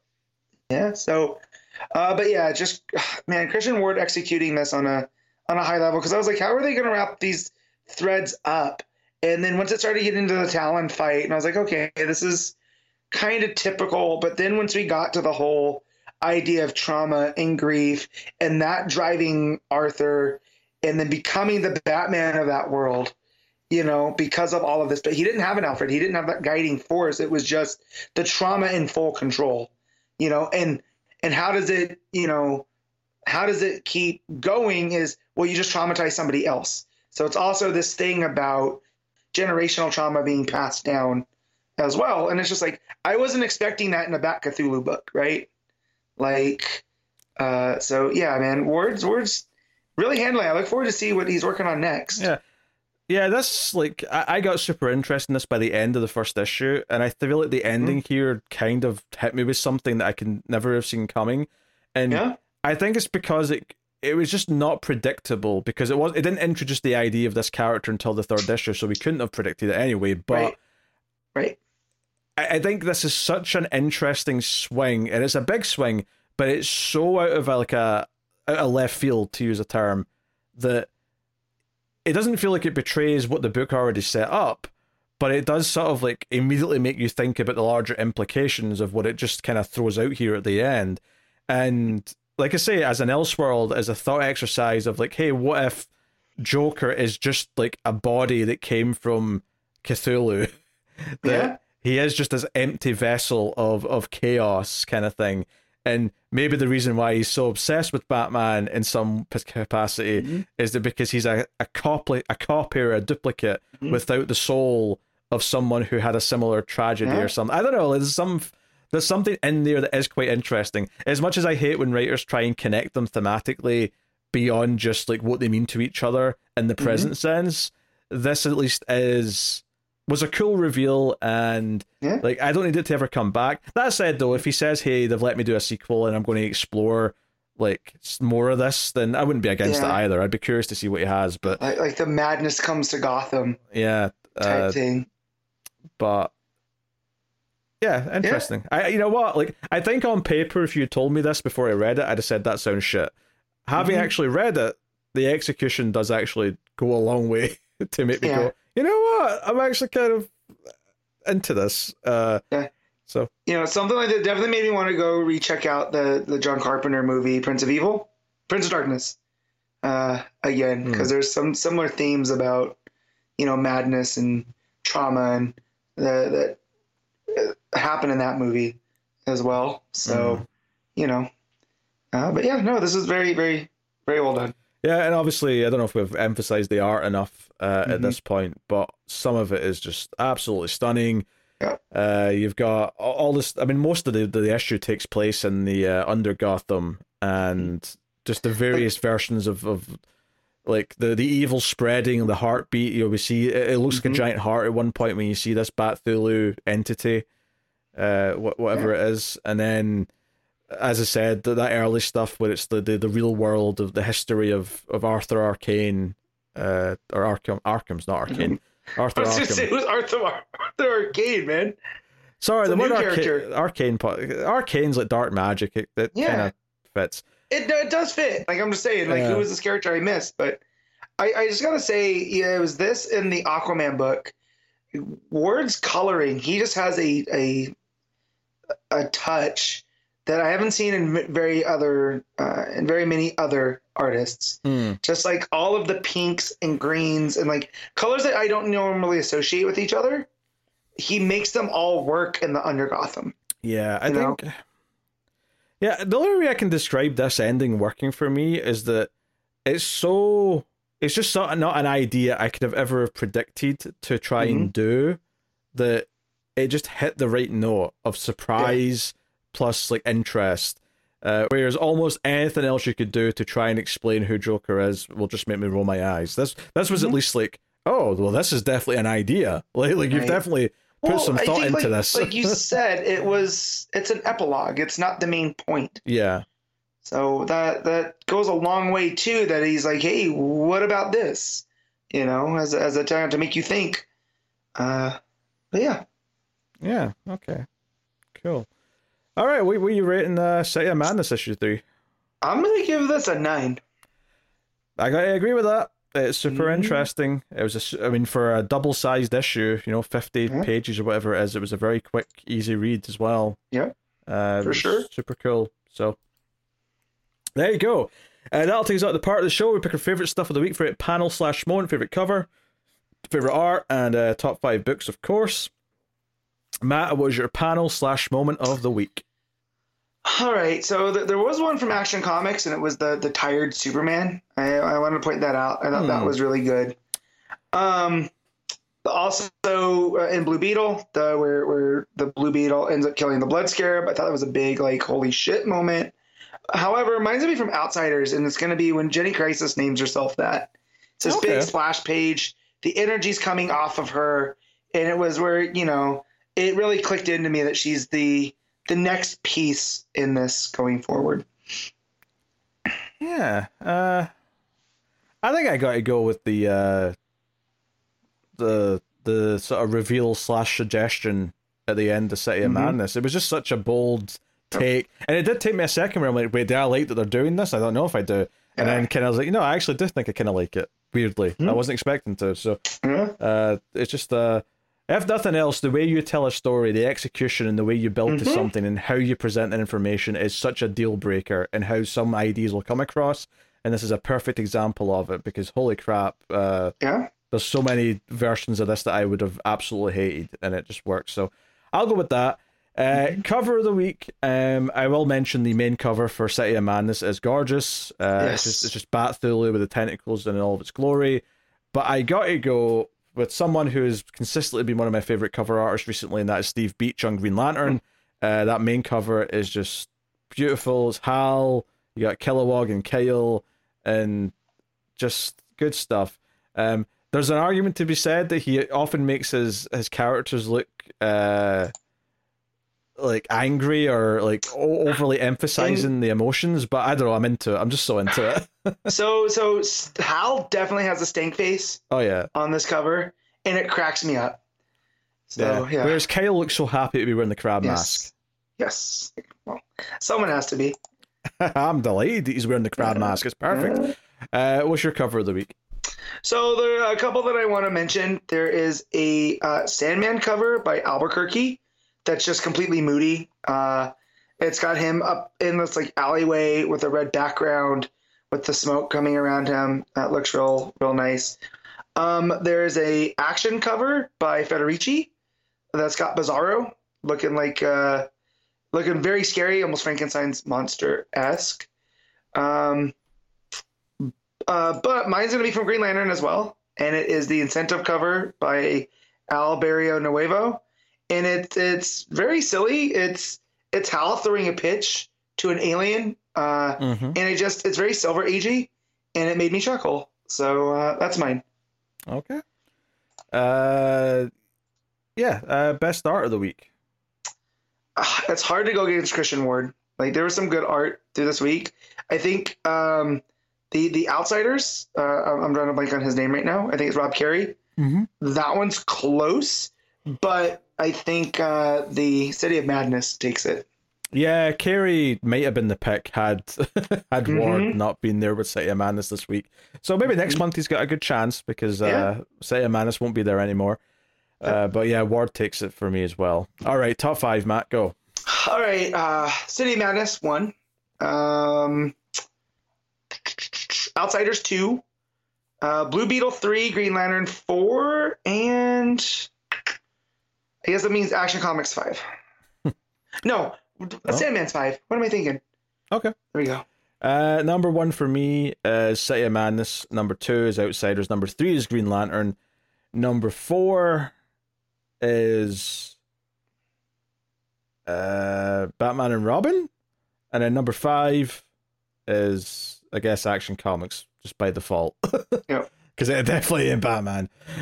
So, yeah, rough week for a few of the books, I would say. And I will now tell you what's coming next week from DC Comics. We have Batman 144. Hallelujah, it's the last Joker. I mean, I'm assuming it is anyway, because it's back to just monthly after that. So I'm assuming Joker Year 1 wraps up with the next issue. But here's hoping anyway. We have Nightwing 111. We have Batman Superman World's Finest 24. We got Superman issue 11. We have Titans issue 8. Wonder Woman issue 6. Catwoman 62. Justice League versus Godzilla versus Kong issue 5. Green Lantern War Journal issue 6. And John Constantine Hellblazer Dead in America issue 2. So a little bit busier. I've got a good 7 or 8 books there that I'll be looking at. I'm excited for most of them, so that's cool. So it should be a good week next week. I am considering me hyped. But yes, that is the show, everyone. Thank you very much for joining us here on this episode 395 of Comics from the Multiverse. You can support the show and all of the content that's made at MailFuzz Movies and MailFuzz TV over at patreon.com/MailFuzzTV. You get a little bit early access to the show. But that is us. So thank you once again for watching or listening. We always appreciate it. Keep reading DC Comics, and remember to never get lost in the Speed Force.